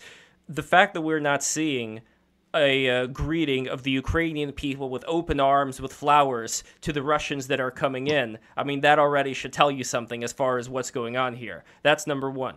Number two is that when we are talking about these Russian oligarchs, Ukrainian oligarchs, let's say, and there's been this theory around in Twitter talking about how, well, these Ukrainian oligarchs, especially this particular Jewish oligarch, that, well, even if he, gives money to the Azov battalion, the only reason he does it is because he wants to get rid of the Russians, he wants to get rid of the Russian government. But I don't understand this argument for one particular reason. Here we go. This is the reason. Oh, no. If you're thinking about the amount of oligarchs, as well as Jewish oligarchs, who are working under Putin, Putin lets them do whatever the hell they want. Why, in God's name, would this particular oligarch, unless he actually did feel a little bit of patriotism towards his country, which I know behind, various degrees of irony, you can never imagine somebody feeling that except for Putin. But just imagine for a second that he did, okay? So when you have this person who, if Putin were to go to him and say, like, hey, like, all you have to do is just say, praise Putin, and I'll let you keep whatever you have, and I will let you, do whatever you want, that would not be a bad deal for him. These are the same kind of deals that Putin's worked out with all the other oligarchs. So why the hell would he be supporting this battalion to go, against the Russian government? Tell me. So for people who don't know, this is an argument that me and Lev had on Twitter, where he claims, I don't know how, that the Azov battalion are they're not neo-Nazis. Well, if we're talking specifically about the leadership, the people who are part of the Azov battalion, there are, Jewish people who are part of it, there are Armenian people who are part of it. So again, but even besides that though, Gio, the idea that you would have this oligarch, and let's stay focused here. If we have this Jewish oligarch who gives money to the Azov battalion, what you're saying is that he's afraid that if Russia comes in, then the evil Western American Empire wouldn't be able to, have him keep looting the country, because Putin obviously, he's going to put a stop to all the looting, right? He's going to put a stop. Yes, he is. And you're saying that based on what? What do you mean based on what? Did not Putin take care of all those oligarchs in the 90s, Lev? No. I know you don't agree, and you think that Putin... No, see, again, it's not a matter of agreement, Gio. It's a matter of actual on-the-ground facts. Claim that Azov Battalion...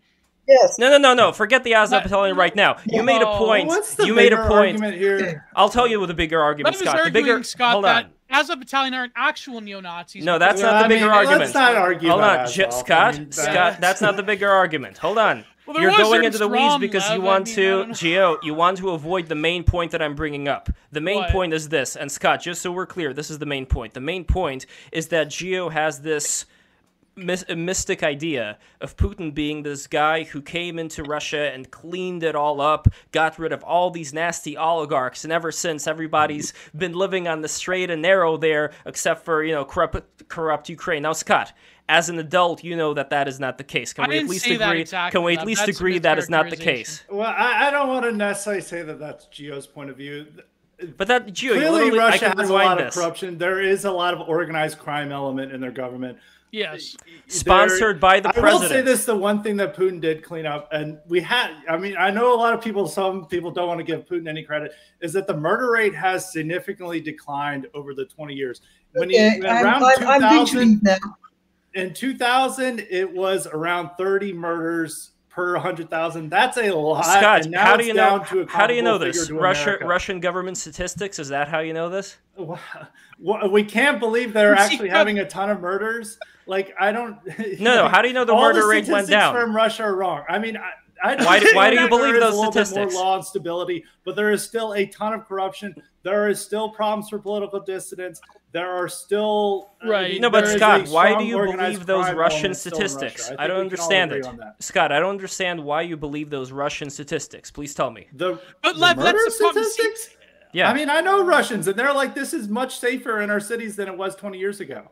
Who do you know? Which Russians are we talking about? Oh my God! Why do I have to name names of all the Russian friends I have? Do you want me to have a list? Like, here you go, Lev. Yes. These are the names. Yes, I want the list. So you believe that the you're being Russian a very murder bad host statistics right are now. completely wrong, that it's still actually at 30 per 100,000. I mean, this isn't even. All right, really look. Despite here again, we're going into the weeds. So despite the murder, why do you disbelieve their murder statistics that they haven't gone down? Why do you believe them? But despite the murder statistics, that's not the main point. The main point is about the corruption. corruption. Russia compared to Russia now to Russia in the 90s? Scott, the main point is about the levels of corruption specifically stemming from Putin's government. I probably am more on your side on the corruption than Gio, but I mean, it is... Corruption, just general corruption, or corruption specifically stemming from Putin and his oligarchs that work under him? I mean, of course there's a corruption among them. Okay, so you had a free market for corruption before, and now you have a centralized market. Yes. What? So in the 90s you had a free market for corruption, and then it got entirely centralized under Putin. That's what makes it different. Yes, exactly. And so when the West was raping and pillaging and looting Russia, that was perfectly fine. And again, I don't take the position that Putin is a model state, or that we're Putin. That is not what I said. Yes, but I'm not saying that Anna's accusing that, or that. But I'm just saying that it's flat. Like, I'm not. I will admit there are serious problems with. No, but what Gio said right now, when it comes to the pillaging of Russia, where he did not attribute the central figure of the pillaging to Vladimir Putin, the fact that Gio skipped this means that either I think Gio is just ignorant of that fact, even though I told him to. So when Western forces and corporations went into Russia before Putin reined everyone in, that was perfectly acceptable. That was just free market capitalism. No, Putin was the main person in charge of the corruption at that time when it comes to the Western fortune. Yes, he was. He was the deputy mayor of St. Petersburg. Yes. Oh, wait, and before you leave, I'm actually. Wait, hold on. You present any counter argument. Gio, please let Ann speak. I want Ann to have the final thoughts here. And final thoughts. Yes. First of all, it is quite late here. And because it's quite late here, I'm not going to stay on. It's already an hour and 15 minutes more than I thought I would stay on, so that's a very good reason to leave. The other reason is I think we're going absolutely nowhere. Quite honestly, I have my eye on the chat, and discounting anything that the chat says nasty about me, which is Twitter, and I don't care about that. But it's essentially what gives these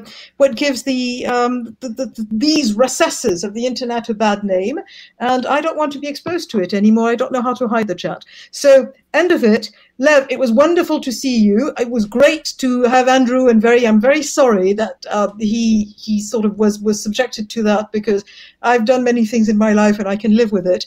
But it was not a nice thing to do to him, and we didn't know it would be that bad, but it was bad. You know exactly where he comes from. You know exactly how he thinks, and I think it was a bit bothersome. For the rest, guys, you're having fun for other things. I'm quite willing to talk about Marvel movies with you, but not about politics. All right, well, Anne, I really appreciate your time. Thank you so much for coming in here. And again, I think that when it comes to the point that Anne brings up here, there really is a big divide between these two sides. Between the sides of people who are not extremely online, who are not catering to this particular audience, and the people who are. So what I did try to do here, as far as whether it had any effect or not, I have no idea, is try to bridge these two sides together when it comes to certain things that, Scott, you said, and I understand that we do agree when it comes to there being this level of corruption. I think we would disagree on particular, let's say, levels of that corruption and whether those levels are the same in Ukraine and Russia. I would definitely argue that there is no possible way to equate those two things. I would also say that, Gio, when you were talking about Putin bringing this order to Russia that was raped by the West, I think that is completely disingenuous. I don't think you mean to be disingenuous, though. I think this is just something. I think this is just something that you learned along, again, being part of this particular bubble, and this is just the point that you stick with. No, but see, having no idea. Gio, no, I have to finish my soapbox here. I got to finish 100% total emotional manipulation bullshit. Gio, please. And you interrupted everyone on the way. And I have to go too. Can I get a last comment before we go? Yes, please, go Scott. for I'm very sorry this happened. I want to thank everyone for having me on. Thank you, Lev. I know we disagree. That's okay. We can agree to disagree. That's how problems are worked. Last point, I would say, unlike Russia, I mean, yeah, they're clearly corrupt, but I think in even the murder rates, and even from people I know who visit or go or live there, that it is much like safer in terms on like a street level about going out and like not having 30 just murders to be clear, 100,000. which places are we talking about? I think you need to give Putin, the modern Russia, at least one credit in lowering the murder rate. You can agree that it's incredibly corrupt and which places are we talking about, though? Are we talking about Moscow and St. Petersburg? In which case, I would agree. This is the national murder rate. You can look it up. I mean, it's very. Who brings these statistics out? The national murder rate. Who's in charge of those statistics? Who is behind the previous you're going murder to discount rate? everything. Hold on, Gio, I don't please. know why they would hide. I mean, if they were losing, you don't know why they would make up their statistics for 100,000 a year. That's hard to hide. I mean, that's a lot. No, it's not. How are they just going to hide all these bodies? It's like there's like 30 people that just gunned down. It's like we're hiding them. They're not going to. Scott, how do you know that they're not hiding them? I don't understand. You're going by from Russian 30 to 6 or 6 or 7 per 100,000. I mean, you have to admit that the murder rate has gone down. Maybe it might not be 6 or 7. Maybe they're hiding it to it's 9 per 100,000. I would admit maybe that's not, and there is still a crime problem. There's more crime in Russia than there is in Western Europe and even in most of Eastern Europe. Right, I will fully admit that, but compared to the late 90s and early 2000s, it's gotten better. So, I mean, but that doesn't, just also for the people who are saying bad faith, this is not bad faith on my part. I'm not questioning that you are making a disingenuous argument, Scott. All that I'm saying is that whatever statistics you're getting this from may be corrupted. That's all I'm saying here. But then you can't trust anything. I mean, I would agree that it may not be 100% accurate. I would agree that probably there are a lot of corrupt police departments in Russia that are like, we'll just mark this up as an accident. But I would say that even from people I know on a perspective, and even like on a 30 per, you have to even admit, like in the late 90s and 2000s, when they were counting that high of a murder statistic, the police departments were just as corrupt then, or as equally corrupt, and wanting to hide it as much then. And I think they have brought a little bit more order than it was then, but they still have more crime than they do in Western Europe. Again, I don't know how to look at these particular statistics with any grain of truth. If you trust them, that's absolutely fine. The main point, though, again, I know you got to go, Scott. Oh my God, Love, again. Final thought here. The main point that I want to get at is that I think you don't even know you're undermining your own guest, Love. I think that's what's the problem. It's fine. I can handle it. Yeah, Scott can take it. Scott, I respect you as a thinker, and I think that I didn't want this to happen. That's all right, Gio. So I'll survive. Scott's going to be in one piece. Just a debate show. Yes, exactly. So, Scott, since we both agree that there is a level of corruption in Russia, again, just to end this whole thing, I think that when it comes to comparing Russia to Ukraine, the levels, not just the levels of corruption, but also the way that the system works, I think this is something we've been ignoring this whole time, which is we have to keep in mind not just how much criminality there is in a certain place, but the kind of elements that are in place to allow not just the kind of criminality, but also to allow there being an extraction of wealth on an unprecedented scale when it comes to what the government is able to get away with. So the way that it works in Russia, for example, is if you have any kind of business, then the oligarchs get a certain percentage of that business. And then Putin takes that money, the tax money, he gives it to his fellow oligarchs, and where do they spend that money? They spend it in the West. So the idea also that it would be very bad for the NATO members and various parts of the West for Russia to exist as it is. The reason why I think that's bullshit is because the West is where Russia spends most of its money. It's where they have most of the real estate. If you look at all the places that are taken right now, all the yachts, all of these super expensive things, they're all in the West. I mean, not only because that's the only place that the West can take them from, but also because that's where Russia spends most of its money. The Russian oligarchs... The West is not eager for regime change because they want the things to continue as on because they're making so much money from it. They are making a lot of bank from the Russian economy, unlike the Russian people. I would agree that they're making a lot of money, but they're now making that change in I think now at this point that they want regime change more than they want this money. You can see this by how they're trying to confiscate the wealth that they can get a hold of from these Russian oligarchs and others, and banning, taking businesses away. A lot of these businesses are starting to leave Russia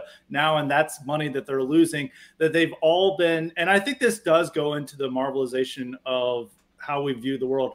I don't view this as a good thing. This is more of a criticism, is that people are getting so hyped up, and their marketing departments and people who are making decisions at these corporations are like, we have to do this because Russia is now the new evil regime, and us to even do business there where we're not even supporting the regime, we just have stores there or whatever, we have to pull out. We have to stop this, and this is going to hurt their own bottom line. I think it's even going to hurt the American economy through these sanctions, but I think a lot of the people in charge don't like the economic benefits. I think a lot of these corporations and Wall Street maybe are okay with looking the other way when it comes to Russia, but the people in the foreign policy blob, the people in the think tanks and the people in the State Department, the people in the CIA, they don't like this arrangement, and they're finally getting what they want, and they've convinced most of these corporations and others to go without these profits and for the sake of regime change. But I don't even think regime change is going to happen. Scott, when you're saying this, you've completely ignored the actual invasion that's taking place right now of Russia going into Ukraine. And that's what I understand. Like, all these arguments, they may exist in some kind of a vacuum space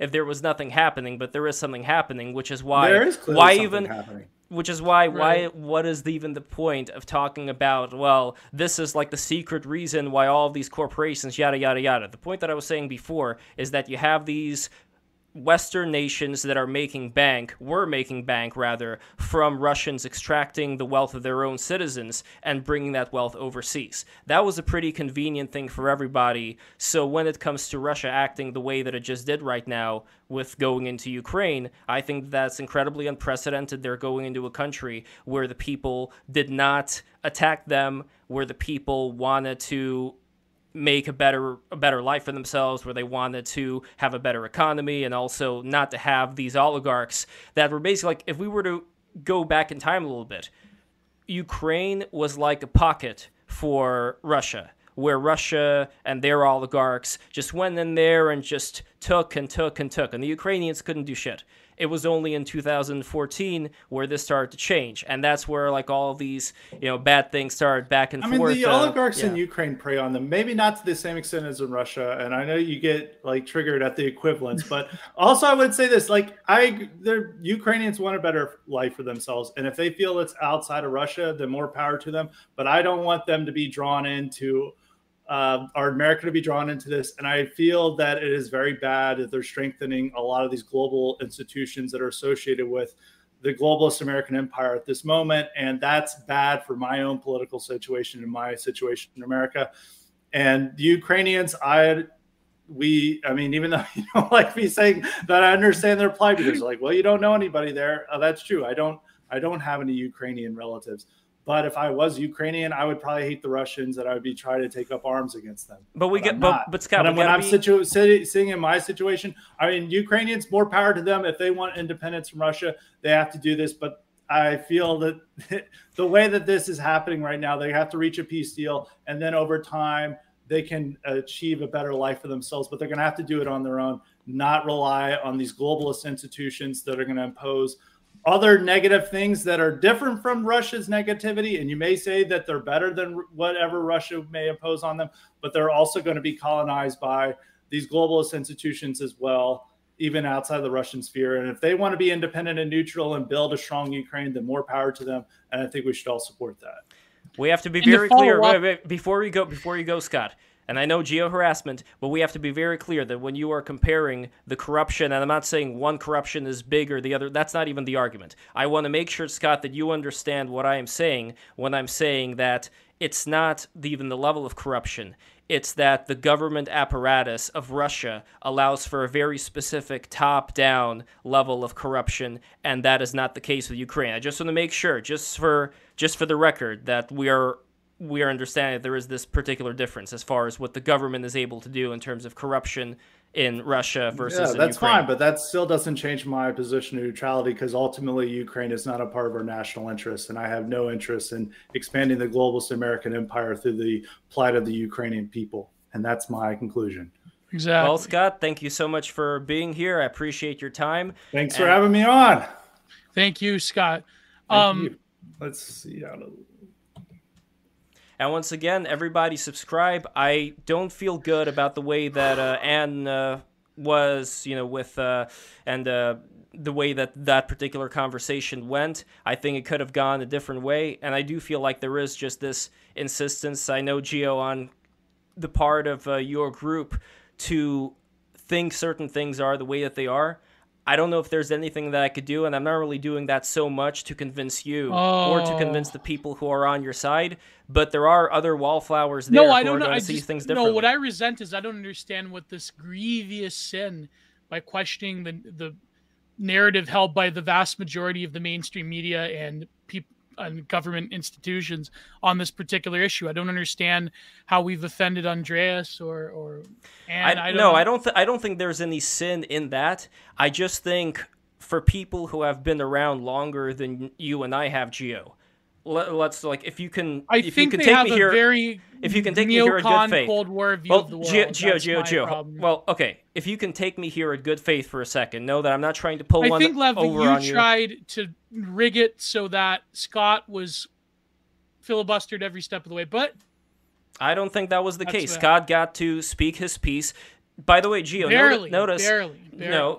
notice that in the very beginning of the conversation, what I was doing is I was trying to emphasize the point that Scott was bringing up. I tried to keep the conversation in terms of what would be the repercussions that people like Scott and yourself are concerned about when it comes to the encroachment of NATO. So again, don't say that I was not trying to get that particular point out in the conversation. I definitely was.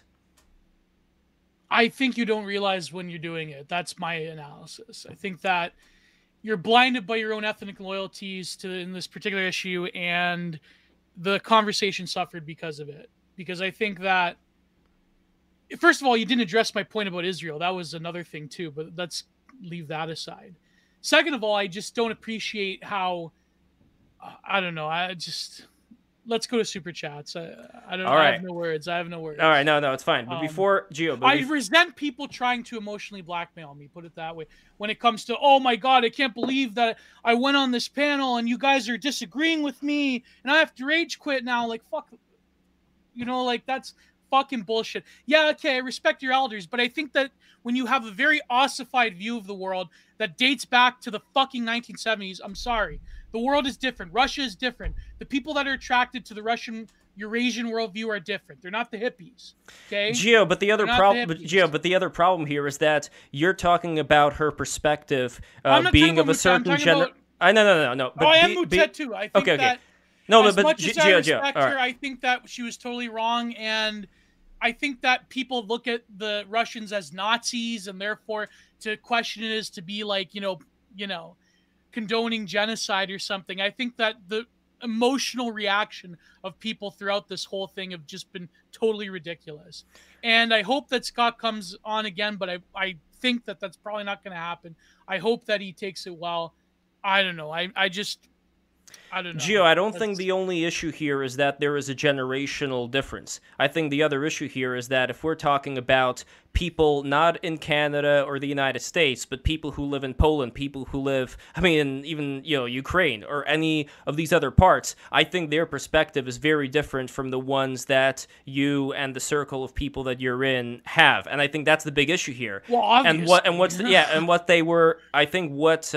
What was being brought up was the reason I think Mutet felt this particular way about the conversation has to do with your view of this being something that she and Andre have experienced, like Andre said, for, decades before. I wouldn't say decades before you were even born, but the idea is that these things come in cycles, and you have to forgive them for noticing a very particular pattern that I'm also noticing that I don't think you can see outside of yourself as far as how you see reality. But you can't compare the relations between the Soviet Union and America nowadays to what's going on. The Russians obviously do not have that same pull that they did when it was a dual, what's the word for it? Not unipolar world, unipole, you know the word I'm talking about, the dual polar world. I think like the situation's totally different. The political sides have totally changed. Not to say, and here's the thing, I'm not even a particular fan of Russian society to begin with. I think that Russia has a lot of systemic problems. They're not this based in red-pilled trad fantasy. Neither is Poland based in red-pilled trad fantasy. Neither is, Hungary maybe is a bit closer to that. But I think that when it comes down to it, there's a lot of things going on behind the scenes, and probably Putin knows things that we don't know. There's rumors such as that they were destroying bioweapons labs and so forth. We don't know what's happening. But I think that the main point is, my real point is this, Lev. Let me just, final word, before we get to super chats. I agree with Mersheimer. What the West should have done was declare Ukraine a neutral state that could have done business with both Russia and with the West. I think that they goaded them into this, and they said, oh, if Russia attacks, don't worry, guys. We're going to totally support you. Just like, how we bombed Serbia back in the 90s, although I think that's total bullshit. But not to say I condone everything that Mladic did. I'm not saying that. I'm not going to get into that. But I'm saying that they led they led Ukraine down the Primrose path. They said that you could do whatever the fuck you want, and don't worry, we're cool, bro. We're going to help you out. But now what's happened, right? I think if they would have declared neutrality from the beginning, it would have been in the best interests of both Russia and the West.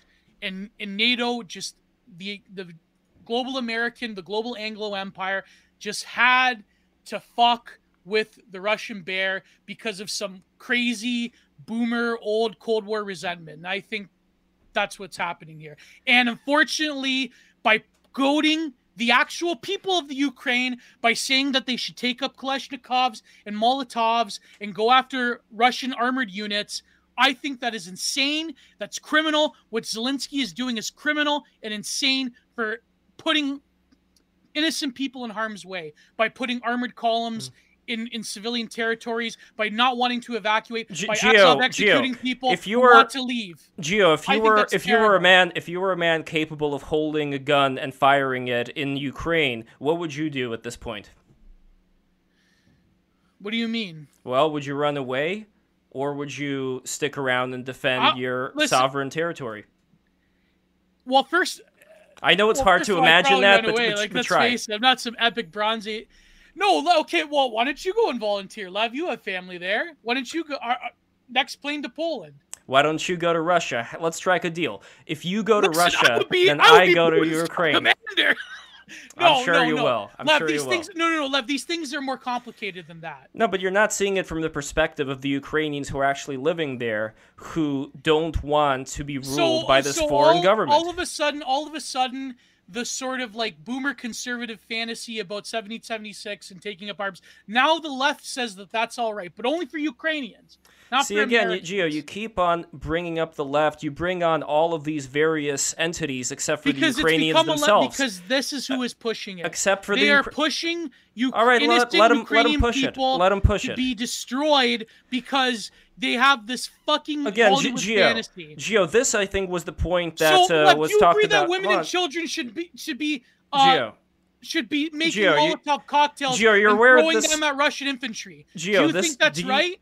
Are you aware that this is something that happens in every single war of this nature, that people do have to rise up against the invader? That is a natural thing that happens in any war. Are you aware of that? Are you aware? I don't think they're invaders. Are you aware of what was going on until the 1960s in eastern Ukraine when it came to the people the North Irish, the Troubles and the exactly. Bosnians. So again, this is why I think this was the Disneyfication of thought that was apparent, I think, to Ms. Moutet in this discussion when it comes to you and Scott, and I'll tell you why. Because when you're talking, Gio, you had an opportunity to speak. Let me speak. Right. I think what the Disneyfication of thought that they're seeing here in you and a lot of the people who are watching this right now is when you talk about Ukraine, you're talking about Ukraine through this point of view of, well, how are they being influenced by these Americans? You're taking any agency away from these people as if what they're doing right now when they're fighting against not having to live under this government that they absolutely resent. You're basically taking that away. You're taking anything away from them, and you're basically saying, you know, just blame America for tricking these poor people who don't know any better. So you're taking all the agency out of the Ukrainian people. So much for personal sovereignty. Oh my God, Lev, they did. The Americans totally created this. Because the British, and the Germans. Gio, as much as you resent the woke left, I think that you're living in the world of their partial making yourself. Because the way that you're seeing this is through the perspective of how are the Ukrainians being affected by American media, by this giant colossus that influence. And you're not giving any. There are people saying let people enjoy things when it comes to war propaganda. That is demonstrably false. First of all, these hoaxes are going to get Ukrainian people killed. You're talking about whatever things are being brought up for Western media, for Western people to consume. You have no desire even to know what the average Ukrainian who is right now in that particular situation in Kiev wants to do when it comes to defending themselves. Well, the ones that want to leave are getting killed by Azov Battalion. So says who? Yeah. There are NGOs on the ground. Oh, so you're defending neo-Nazis now, Lev. That's really great. No. So again, Gio, when I asked you to bring up certain examples of things, you brought up Veterans Today, and you also brought up Sputnik News, and you said that these are papers of records, even though these are well-known propaganda outlets for the Kremlin. You know how insane this sounds, right? No, it sounds absolutely reasonable. To say that they're not neo-Nazis.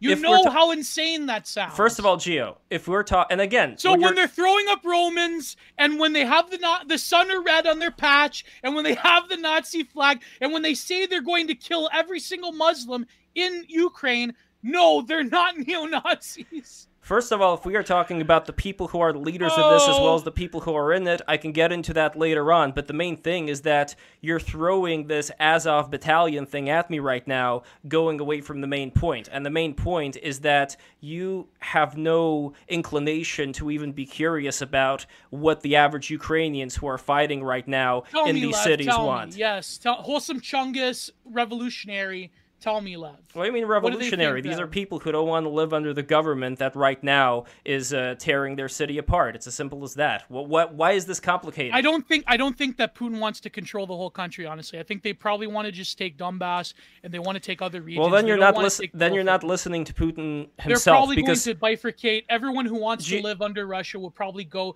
towards the southernmost regions, and the people in the west. I don't think Putin will probably get to the Polish border, but he's not going to probably control the whole country. I don't think that's Gio, you do understand that Putin himself, since you're such a big fan of him, that Putin himself said that he wants to resurrect the old USSR. Lev, you know how when you say that certain people just say things, but really it's like that's their that's their real intention. Like you say that, Azov, they may throw up some Romans, they may have some Sunnereds. No, Putin says these things because it is a rhetorician tactic. Putin says these things because it is deep within the Russian people's consciousness that they have been humiliated since the fall of the Soviet Union. Not that everyone wants to go back to breadlines in Siberian gulags. It's that they want to go back to an age where Russia was the second greatest player in humanity. That's what they want. They don't care. And so Putin naturally says these things because any good politician. Joe Biden said that he's the biggest pill buyer in the world last night. And he said that there's no wall greater than the medicine that we have. What about that? What about when Bush said mission accomplished back in 2002? Gio, the reason why these are just rhetorical things, but yet you selectively think that Putin really means that. And here's because why. He's such an evil, maniacal dictator. No, I could explain. The reason why Putin says these particular things, it doesn't even have as much to do with whatever it is he may desire. The situation is this on the ground. When Putin's popularity goes under, the only choice that he has... Like every politician. No, hold on. Gio, please. When the popularity of Putin goes under, the only thing he can do is go and take more territory. Because that's the only thing that would make the Russian people forget about the absolute misery that they're living in. And it does work. If you notice right now, he went into Ukraine.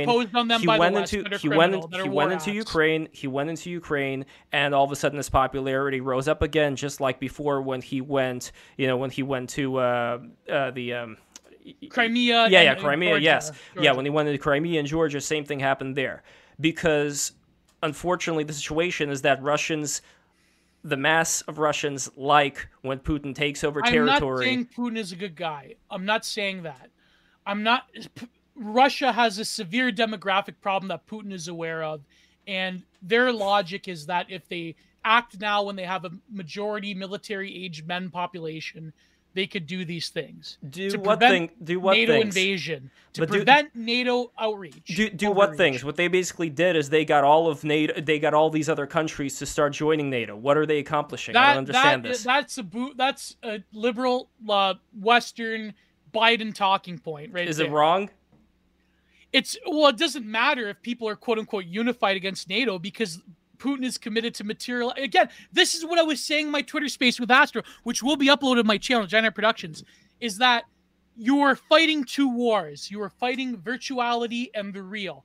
Putin has control over the real. So in terms of virtual relations, it doesn't matter if NATO is united. Putin has been controlling virtuality in terms of the 4chan space and in terms of you and your audience since you were a teenager. Are you serious? I'm 100% serious, and you know this to be the case. 4chan is controlled. Where's the evidence that 4chan is controlled by Russia? Number one, 4chan is not controlled by Russia. I don't want to bring this up, but there is a certain person that could have gave us a lot of views and I'm sure he would have. And a lot of Jews. No, again, back to 4chan. You slandered him, and you said that he's a Russian agent, all right, even though he is on the ground and he was directly threatened by Russian misinformation on the news. You want to know and why? His life and the life of his family was in danger. But you slandered him by saying that he's a Kremlin asset or he's a quote-unquote useful idiot. First of all, I feel bad for his family. I feel bad for his family. I hope not... that he reunites with his family and that everybody is going to be safe there. Okay, he good. Has. But is his suffering not less than the suffering of your relatives when he was right in the middle of Kiev, Lev? Gio, first of all, this has nothing to do right now with him. I'm saying when you say these things, Lev, it's ridiculous because then you can't trust anything. By saying that, well, this person's controlled by the Kremlin. The Red Scare Girls are controlled by the Kremlin. It's allegedly. Allegedly. But I'm saying, Lev, by salting the earth of any information that's contrary, it's like the fucking libs that say, whoa, that source comes from Fox News. That's a Russian asset. That's It's not even about what the source is. It's more about. No, but it's you more get about what I'm saying, the. Lev. Yeah. Oh, okay. First of all, it's not about what the source. No, it's not unreasonable because it's not about what the source is. It's about what the source says. So when I'm talking about 4chan, I'm not saying that 4chan is controlled by Russia. What I'm saying is that the kind of memes, the kind of influences that sprang up that portray Putin in a certain way, that portray the West in a certain way, these are things that you have been fed upon. This is the nipple that you have been suckled on ever since you were a teenager. That's what I'm saying. When there are documents that come out that came out after Gamergate, that the CIA and other organizations were basically putting out different disinformation and demoralization memes, that there are whole divisions of social psychologists and behavioral therapists and so forth that work for the government that do research into memology, into various internet memetics. Everyone does it. The Chinese do it. The Russians certainly do it. The Americans do it more than all. But that's my point, Lev, is that you have a memetic war going on. And I'm not, and yeah, is the Kremlin probably, do they have like hackers and do they have people creating memes? I'd say the Kremlin makes better memes. That's the other thing, by the way. What I find is that when it comes to because a lot of these people in the CIA, they're not exactly no, absolutely. I mean, if you're talking about like the sassy cat people, if you're talking about, for example, the people who have like that stupid Putin monkey meme, that is like low class. Listen, I'm just bringing this up. Yeah, and people mention in the chat it's Coach Red Pill. Because but if you're talking about people, there's Gio, first of all, consequences. No, first of all, Gio. Now, I have been put through the ringer for calling certain people feds when I probably shouldn't have, and I apologize. Gio, number one, if you're talking about slander, this was a private conversation that we had, and you're bringing up something that you consider to be slander in a public forum right now. You said, yes. I never said anything about Coach Red Pill, ever, except for the private messages, which you've now brought out to the public for some reason. And I would say one other thing with Coach Red Pill. Gio, it's not. But it's not fair. It's not fair towards me to put me in the situation where you're accusing me of doing something of this nature that I had in a private message of certain thoughts. I haven't been accusing you of anything. I've been accusing you of having a particular mindset when it comes to these things, as I've done all the time. Now, when it comes to Coach Red Pill, the things that I say to you, they are things that I consider, but they are also things that are in private, and I'm not really cool with the fact that here, out on the stream, you brought it out to the world. That's number one. And number two, one of the things that you were talking about, if we are going to talk about that private conversation, is you were talking about how much fame and how much money we would make from having him on. And one thing that I would add to that, Gio, is that for me, you could say, oh, this is appeal to emotion, whatever, but I genuinely believe this. There are things more important than money, and that is why when it comes to certain principles, as well, you slandered the Red Scare Girls. First of all, I said allegedly. Allegedly, I have no proof. Yes. So again, Gio, I don't think it's right that you did what you did right now, where you took a private conversation put out there. Let's move past that and let's go into the super chats. Well, there's other people that you've also accused of being paid off by Russian people on the stream, and I've held my tongue. I don't see what the problem is. I mean, the problem is, Gio, that you are bringing up people who are being paid by the Russians. I was bringing up something different. I was bringing up the fact that there is a memetic warfare where certain things that are brought up on 4chan were things that you and I grew up with, that I don't know who it is, I don't know who the public figures are who are or not with Russia.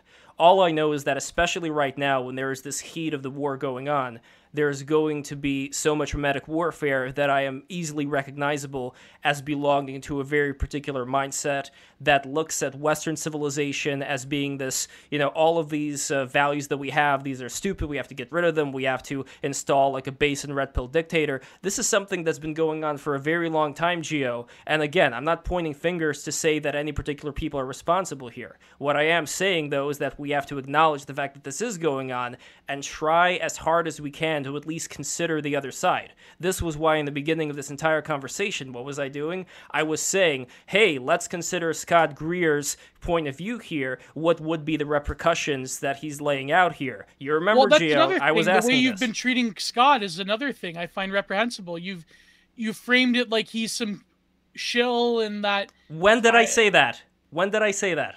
Well, you made the implication. I remember there was one moment where you said, not that you guys would ever know about patriotism. You're questioning Scott's patriotism. When did America. I say not? I have never said that. What are you talking about? You said not that you guys could ever imagine people being patriotic for their own country. That was your direct quote. That was not talking about Scott. That was talking about the general milieu of the people in the chat. I was not talking. That was an implication. If we are I was talking about the mindset of the people in there, and I brought that up several times, that there is a particular mindset that the people have when they do it. Well, anyway. This has been a fucking disaster. So let's just go to Gio. Don't worry about it. Listen, if I've been airing my grievances, I apologize. It's just that I feel that for the past week you've been attacking me on and off the DMs and on the TL repeatedly. What do you mean attacking? That's why I was bringing up. Slander people. When did I personally attack you, Gio? When did I personally attack you? I was bringing up things that I disagree with you on. Go to Twitter. Yeah, and my point was that, hey, Gio, here's this thing that we disagree on. Let's see your mental gymnastics about that. That's fair. What's wrong with that? There's nothing wrong with that. No, that is not slander. If you did the same thing, let's not move on because you brought it up. If you were to do the same thing to me, say, hey, Lev, here's this base Putin quote. What do you think of that? Try to do some mental gymnastics around that. I will be like, all right, let's see how I can refute this. That is what conversations are all about. I don't see why you're taking that particular part personally. I have never slandered you. I've never accused you of being anything other than somebody who believes in something that I disagree with. That doesn't know what I'm talking about. Yes, you're ignorant and you don't know what you're talking about with these particular subjects. Well, listen, you know what you're talking about with philosophy. Paid off by Peter Thiel people. That's the thing. You know what you're talking about with art. You know what you're talking about with art. You know what you're talking about with philosophy and all these great concepts. I think that you are a very knowledgeable person when it comes to that. Okay? This is the glove before the knife comes out. Glove before the knife. There you go. No, Gio, you knew from But when it comes to this, Yes, when it comes to this, you're ignorant. I'll say that with a straight face, and that's okay. It's okay to be ignorant about certain things. I'm saying, Lev, that the problem is that when I present you with contrary information or a different viewpoint on it, I'm saying that your immediate gut impulse, due to whatever particular loyalties you have, or whatever sort of proclivities you have towards this particular regime in Russia, you immediately say that it's either ignorance or it's a Kremlin source or people that believe this are stupid or they're whatever. I'm saying that all of the above. I genuinely believe that. Here's another thing. You've accused me on the TL of I can't believe that someone like you, Gio, would ever disagree with neo-Nazis. That was a joke. Gio, you're taking that so seriously. Yes, that was. Now that I brought this up, now I'm very sorry that I did, but will you redact your statement that Coach Red Pill is a Kremlin shell? Number one, Gio, this was a private conversation. I have no idea. I have no evidence for you to assert that. Number one, I'm not going to redact or unredact anything that is a private conversation that the two of us had. So if we're talking about whether or not he is or not, that is nothing that should have been brought up on the stream to begin with. And again, I don't know why you brought that up. But anyway, let us go to Super Chats right now, and we will be done with this hell of a stream. And again, Gio, I don't want you to take any personal offense to me thinking that you're ignorant about Russia. This has nothing to do with you as a person. Cake, I'm not romanticizing war. I'm saying this was entirely preventable, but because of the actions of people in Washington, this war happened. That's my opinion. Yeah, just like if Just like John Mersheimer's opinion. Just like if England made peace with Germany after Germany took France, the war would have been entirely preventable, right, Gio? Well, unlike you, I don't think that Germany wanted to take France. I think they were forced into it. I think Germany, this whole myth that the Nazis wanted to take over all of the world is bullshit. They wanted to take over certain parts of Europe. They wanted to give the Japanese certain parts of Asia, and they were cool with the Americans, actually. If you actually listen to what Hitler says about America, he was going to let them control North America. There is one problem with this thought pattern, Gio. Only one, which is you are assuming that what people say and what happens after they start attaining more territory means that they're going to stick to whatever they said before. I would have been fine with him taking France because France is directly what caused the actions of the French and the British during the Treaty of Versailles and during Weimar Germany is what caused World War II. That is a fact. That is a shoot. And France was entirely responsible for anything that particular regime in Germany did to them because of the actions that they took, because of the humiliation that the Germans suffered because of the French. And what about Poland? Is Poland responsible for what happened? Poland was not responsible. Poland was the. Then why did they go into Poland then? Well, it's because they wanted to have that agreement with Stalin because Hitler knew that Stalin pretty much could have trounced him. Oh yeah, things start getting very complicated when you start acquiring more and more land. Apparently, the problem just sticking Hitler to one particular. Was that he was too gung ho in Russia. He could have made strategic deals with Stalin. Oh, I'm sure he could have. Again, Gio, you're talking about great mistakes, this and that. Oh, Poland, that was a mistake. But these are the things that are on the ground effects of acquiring territory instead of letting people just be fucking sovereign over the territory that they have. So in that sense, I think it's a very good example to compare to what's going on with Russia and Ukraine, because there you have a sovereign place that is being taken over by others. You think, well, if only they made peace, if only they would have stopped. You don't know that, I don't know that, and we have history to show us what actually happens when one piece of territory I'm on the Canadian side of Niagara Falls. So, no, I'm not. What Germany did and what Germany and Russia did to Poland was a disgrace. There was other geopolitical issues at the time. But I'm saying if Germany just wanted to focus on France, I would have understood that because France was directly the direct cause of the German humiliation during Weimar Germany. But what they did to Poland was a travesty. I'm not saying that. I'm saying that if you wanted to blame Stalin as well for screwing over half of Poland at that time as well. Sure, I blame Stalin as well. But what I also blame is this tendency to acquire territory that is not yours, that doesn't belong to you, which is, again, why I say that this idea that the United States could just make peace with Russia and that Russia would just go on this merry way. Already, Russia's proved that that is absolutely not the case, and your idea that they're just going to stop, I completely reject it for these reasons. Again, Gio, I'm not bringing up these things. They are going to stop. They're going to divide Ukraine. I'm not bringing up these things because I think that you're some bad person. I think that you're a lovely person I'm not supporting Nazi fucking Germany. I'm just saying that there were a lot of reasons that people in the West with an American bullshit Holocaust class history education don't understand why Germany committed the actions they did. Not to say I fucking support Adolf Hitler. I'm saying that there were a number of nuanced reasons as to why World War II happened. And by the way, World War II should have never happened because World War I should have never happened.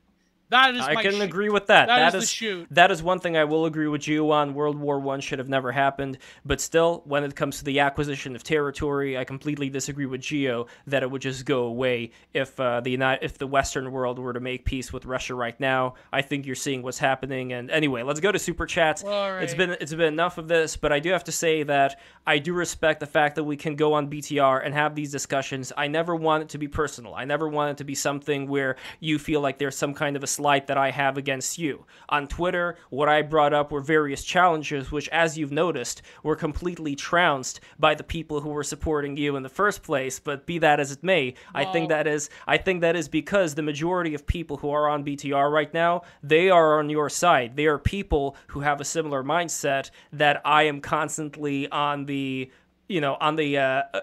defensive end of throughout many of these conversations.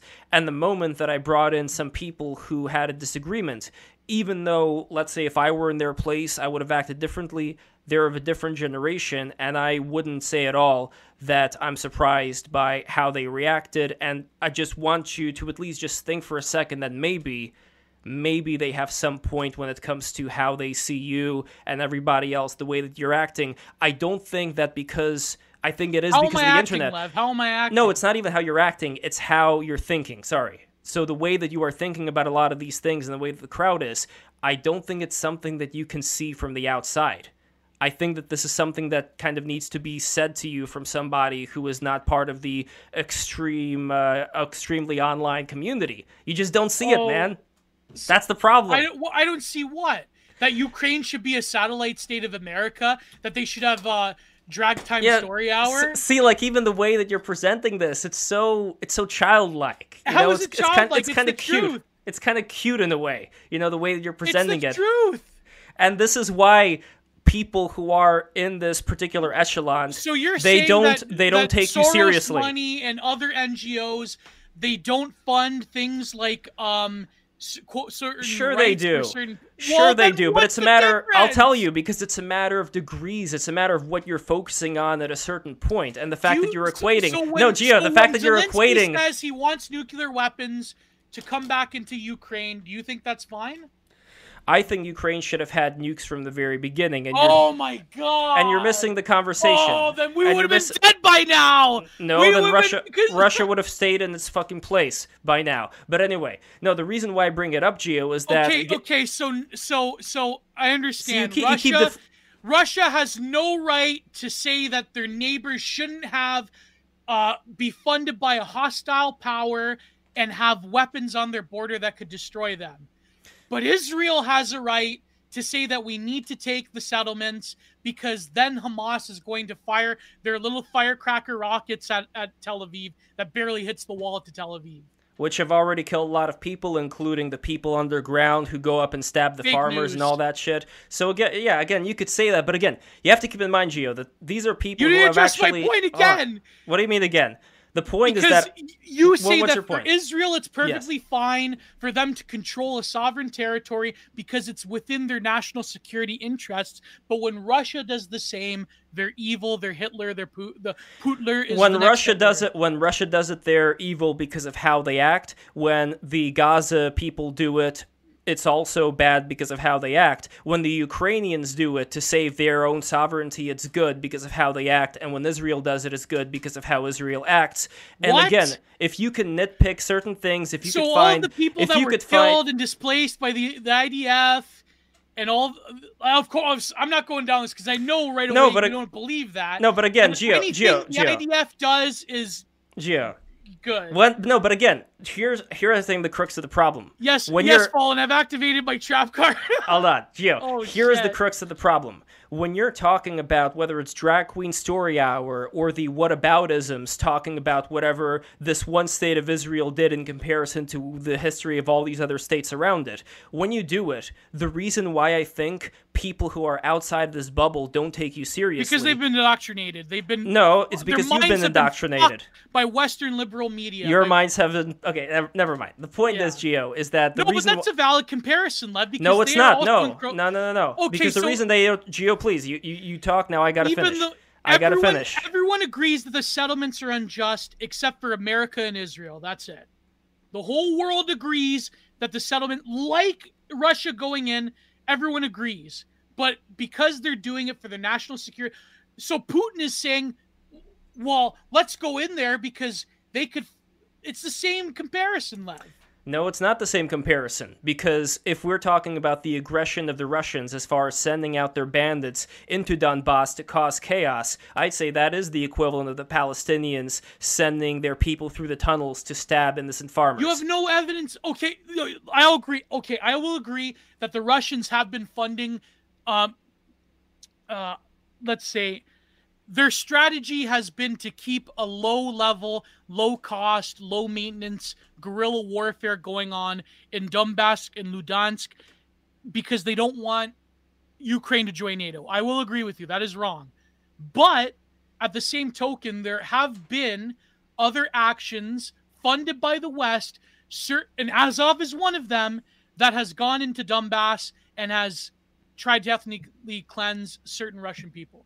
Where's the evidence for that? The ethnic cleansing of the Russian people Well, by the Lev, you Azov said battalion. a Jewish oligarch funds Azov battalion that works in the West. What does that have to do with what you're saying? You are making a proposition that the Azov battalion is going into Ukraine and genociding in Donbass, yes, Donbass and genociding Russians. And I am asking you, what is your proof? At least 5,000 what is your proof other than ethnic Russians have died since 2015? And what is your proof for this direct? And keep in mind that we are not talking about, let's say, thugs being stationed from the thugs being brought in from the Russian government, staking out buildings. Russians have been targeted by certain people, certain paramilitary groups that have in Luhansk and Donbass. You're denying that they haven't been targeted by certain paramilitary groups that are funded by foundations from the West. Yes. That's insane. Because I'm saying that, yes, again, Putin funds the paramilitaries in those regions. Everyone knows this. But I'm saying that equally the Western powers, like they did in Afghanistan against the Soviet Union, they have been funding radical groups against Russian power in those regions. And, okay, so just so we're clear, what you're saying is that these radical groups go into Donbass and they massacre innocent Russians who have nothing to do with anything. That is what you're saying. All right, so send me the evidence. I'm going to look through the evidence, and if it's from Sputnik News, then it's a piece of shit. Send me it from somewhere where it's not a Russian-affiliated government newspaper. If you go back to the New York Times and you look up in 2015 when they made those agreements, there were paramilitary actions from the Ukraine against Russian towns and the Russian population in those areas. All right, so what we're going to do is I'm going to look at the New York Times. I am not going to hide from this. I want to look at the New York Times. I want to look through everything that you send me, and then I want to analyze it and see what comes of that. If anyone in the chat can send Lev some... No, but again, Gio, this is something that's going to require time. I have to look at what the sources are. I'm not I have to saying look at that the primary what Russia sources. is doing is good either.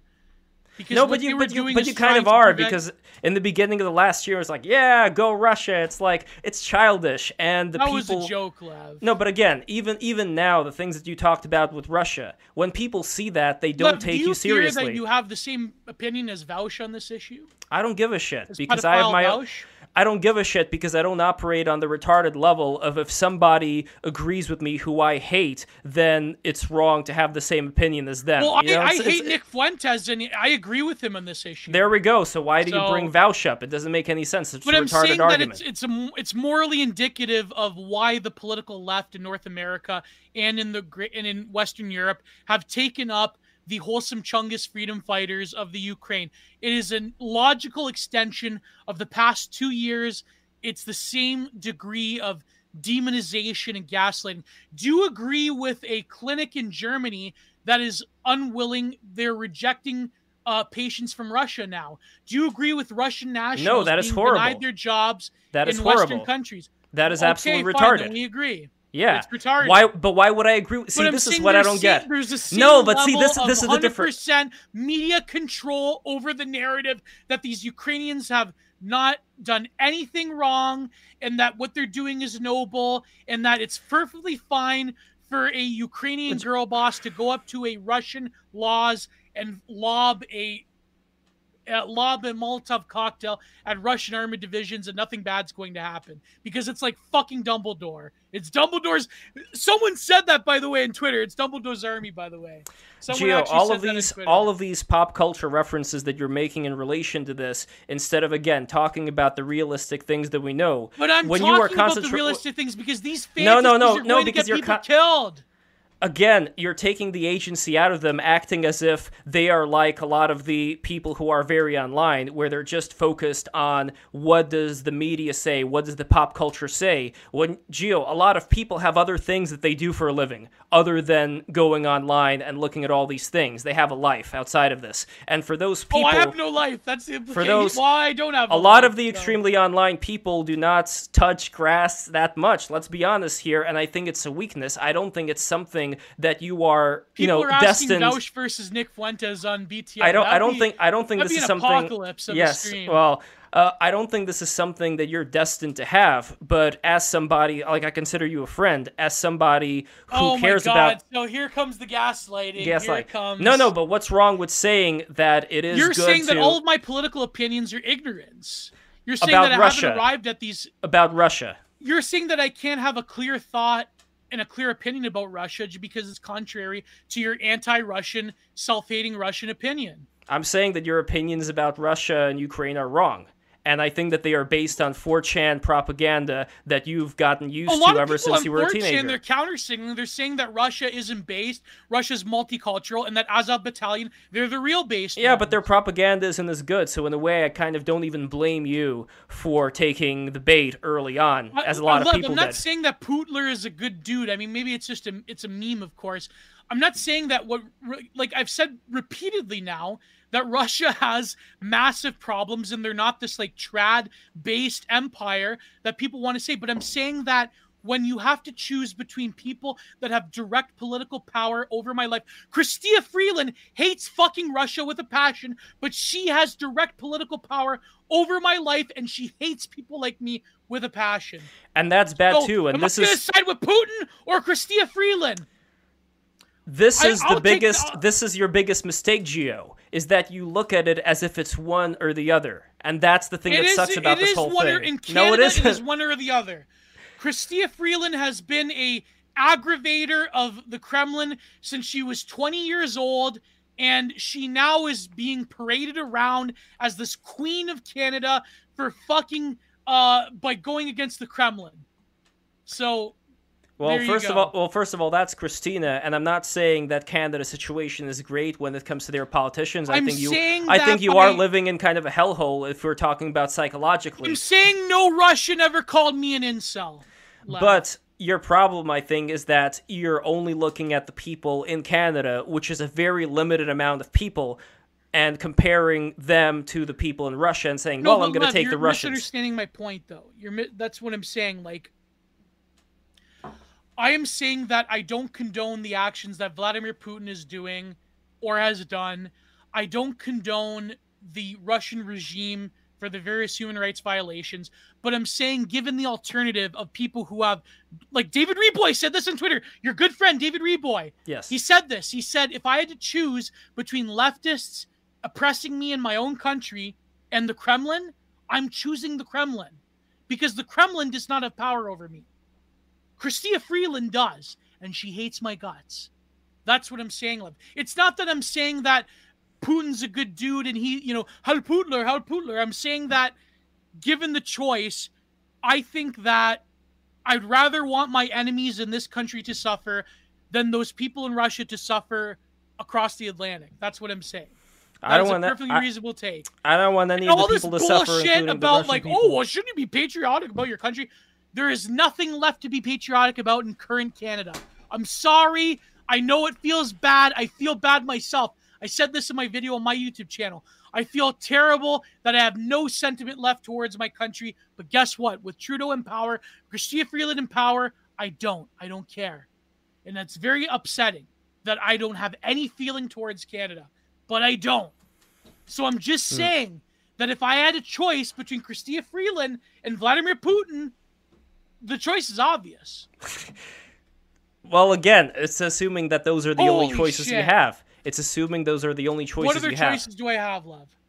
Well, the choice that you have, first of all, is people who, and I know you're going to find this extremely cringe, I have another stream but to do, people who so would be, let's- but people who would be liberal enough to let you speak exactly the things that you're speaking right now and wouldn't throw you in any gulag or prison. Yeah, Lev, are you going to die for trans? I'm going to die for trans athletes.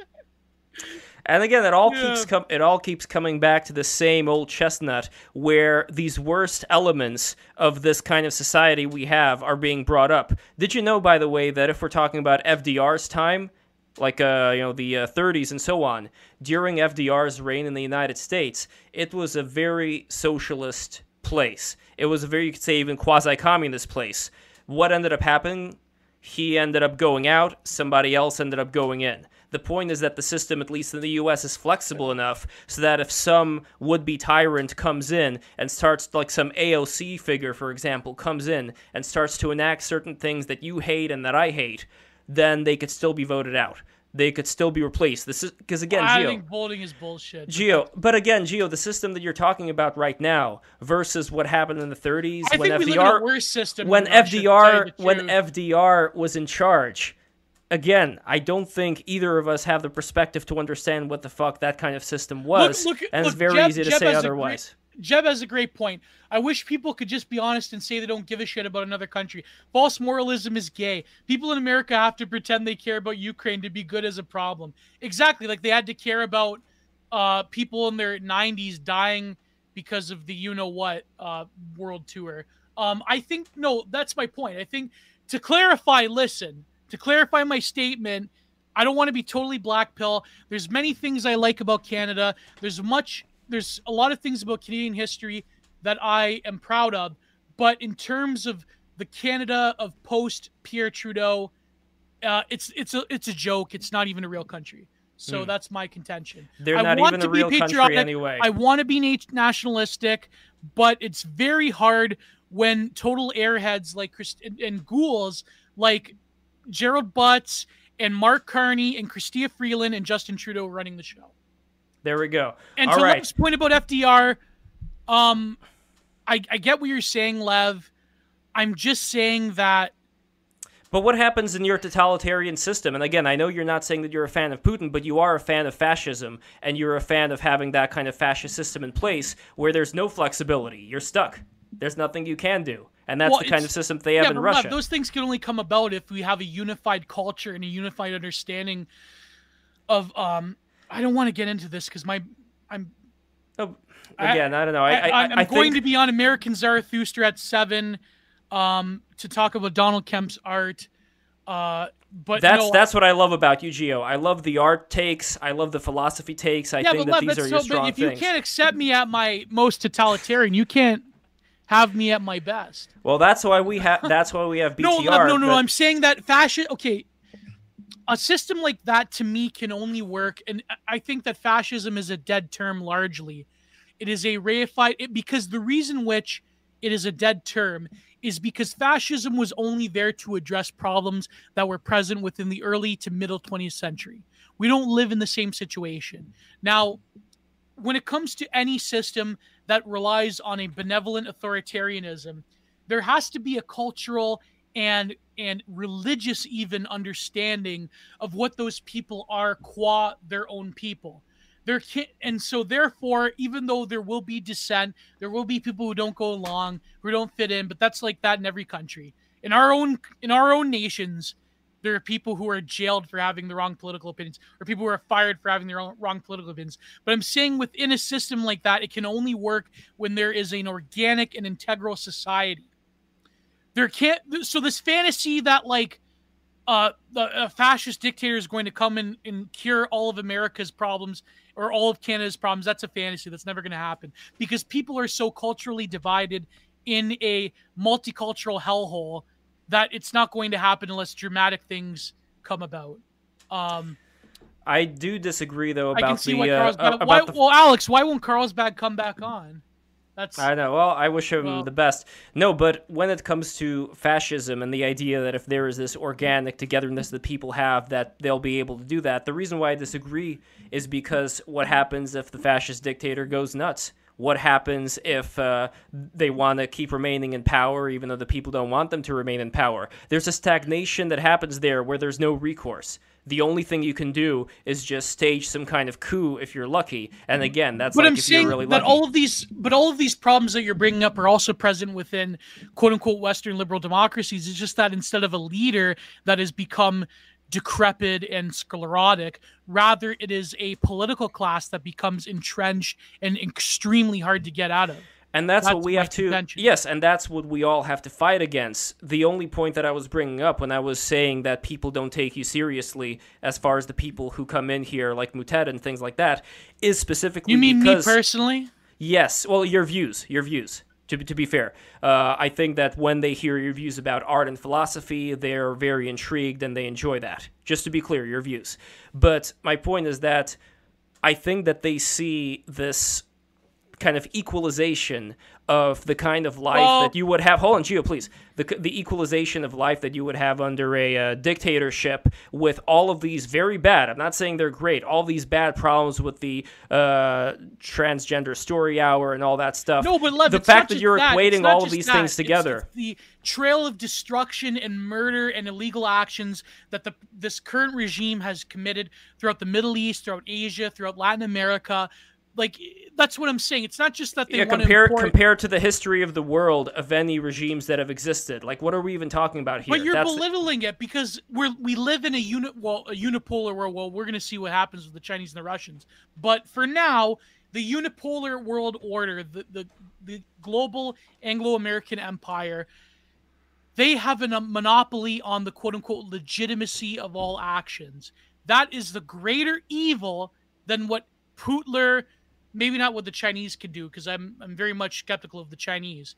But I'm saying that we ignore the crimes that we've committed because we think that we're doing it to help people because they want, inside every single person is just a Western liberal dying to come out and dying to have OnlyFans and McDonald's.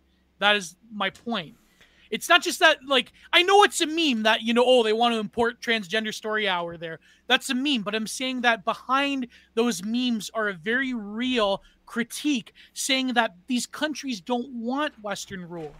They don't want to be imposed upon and have their ways of life smashed and destroyed by the corporatocracy and the global American empire.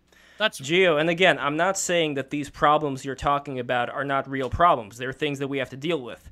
But even so, that you're equating them to the life that people have under the Russian dictatorship by saying that it's not only equal, but that the Russian dictatorship is a better alternative, that I find to be very dumb. But anyway, we are going to go into Super Chats right now. So Alex Redmond, 1999 euros, and fellow neocon Christopher Hitchens famously said, that which can be asserted without evidence can be dismissed without evidence. If her and Lev are going to make claims about Russia funding BLM, they should show proof. So just to be fair to Anne over here, I was the one who brought up BLM. As far as BLM, I'm not going to say exactly this is where BLM is coming from, although give me time, I may be able to find something out there. What I am saying is that there are leftist speakers who come in who speak about America being this evil imperial power. Some of them are useful idiots, some of them are paid by the Russian government. But anyway, let's go to the next Super Chat. Alex Renman, 4.99 euros.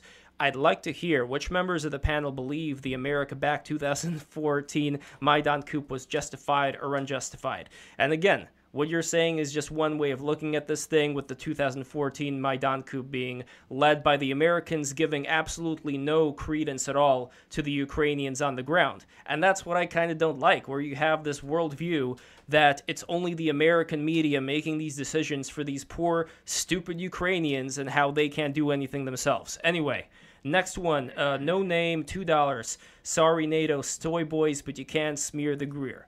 And again, Gio, I thought that I was fair to Mr. Greer coming in here. If there were any times that I think you framed things in a way... Never mind. All right, next one. Gattaca, $2 Canadian. Lev, please justify your stance against Dugan here. I think Dugan's a dumbass. Anyway, Alex Redmond, $4.99. He couldn't, although he has a silver tongue, which is very, people get hypnotized by him. Anyway, Alex Redmond, 4.99 euros. He couldn't run away because Zelensky is arresting any man who flees the country, Lev. Again, I would like to see those records of those arrests. Next, Massive McGee, 2 euros. War is hell, now add up my donos on the ribbon, please. Yeah, well, see, I wasn't even mentioning about the ribbon before because this is more of a serious conversation. But yeah, people donate and they have their things on the ribbon there. Tux loves you, $2. Should I come on as a blessed cheesemaker? Well, it's too late for that, but I appreciate you watching this, Tux. Alex Redmond, final super chat, $4.99. Lev, do you condemn Israel annexing the Golan Heights? No. All right, and that's it. Oh, God. Well, there you go. There we go. All right, guys, thank you so much for watching. I appreciate this. I know, Gio, we're not going to agree on everything. I mean, we disagree on a lot of things when it comes to this particular thing, but again, I think it is very important. I can't believe near the end we still have like almost 200 people watching. That's not well. People love a good tussle, a good conflict, and again, what I'm definitely going to try to do is, like I said, I'm sorry if I brought up that one thing.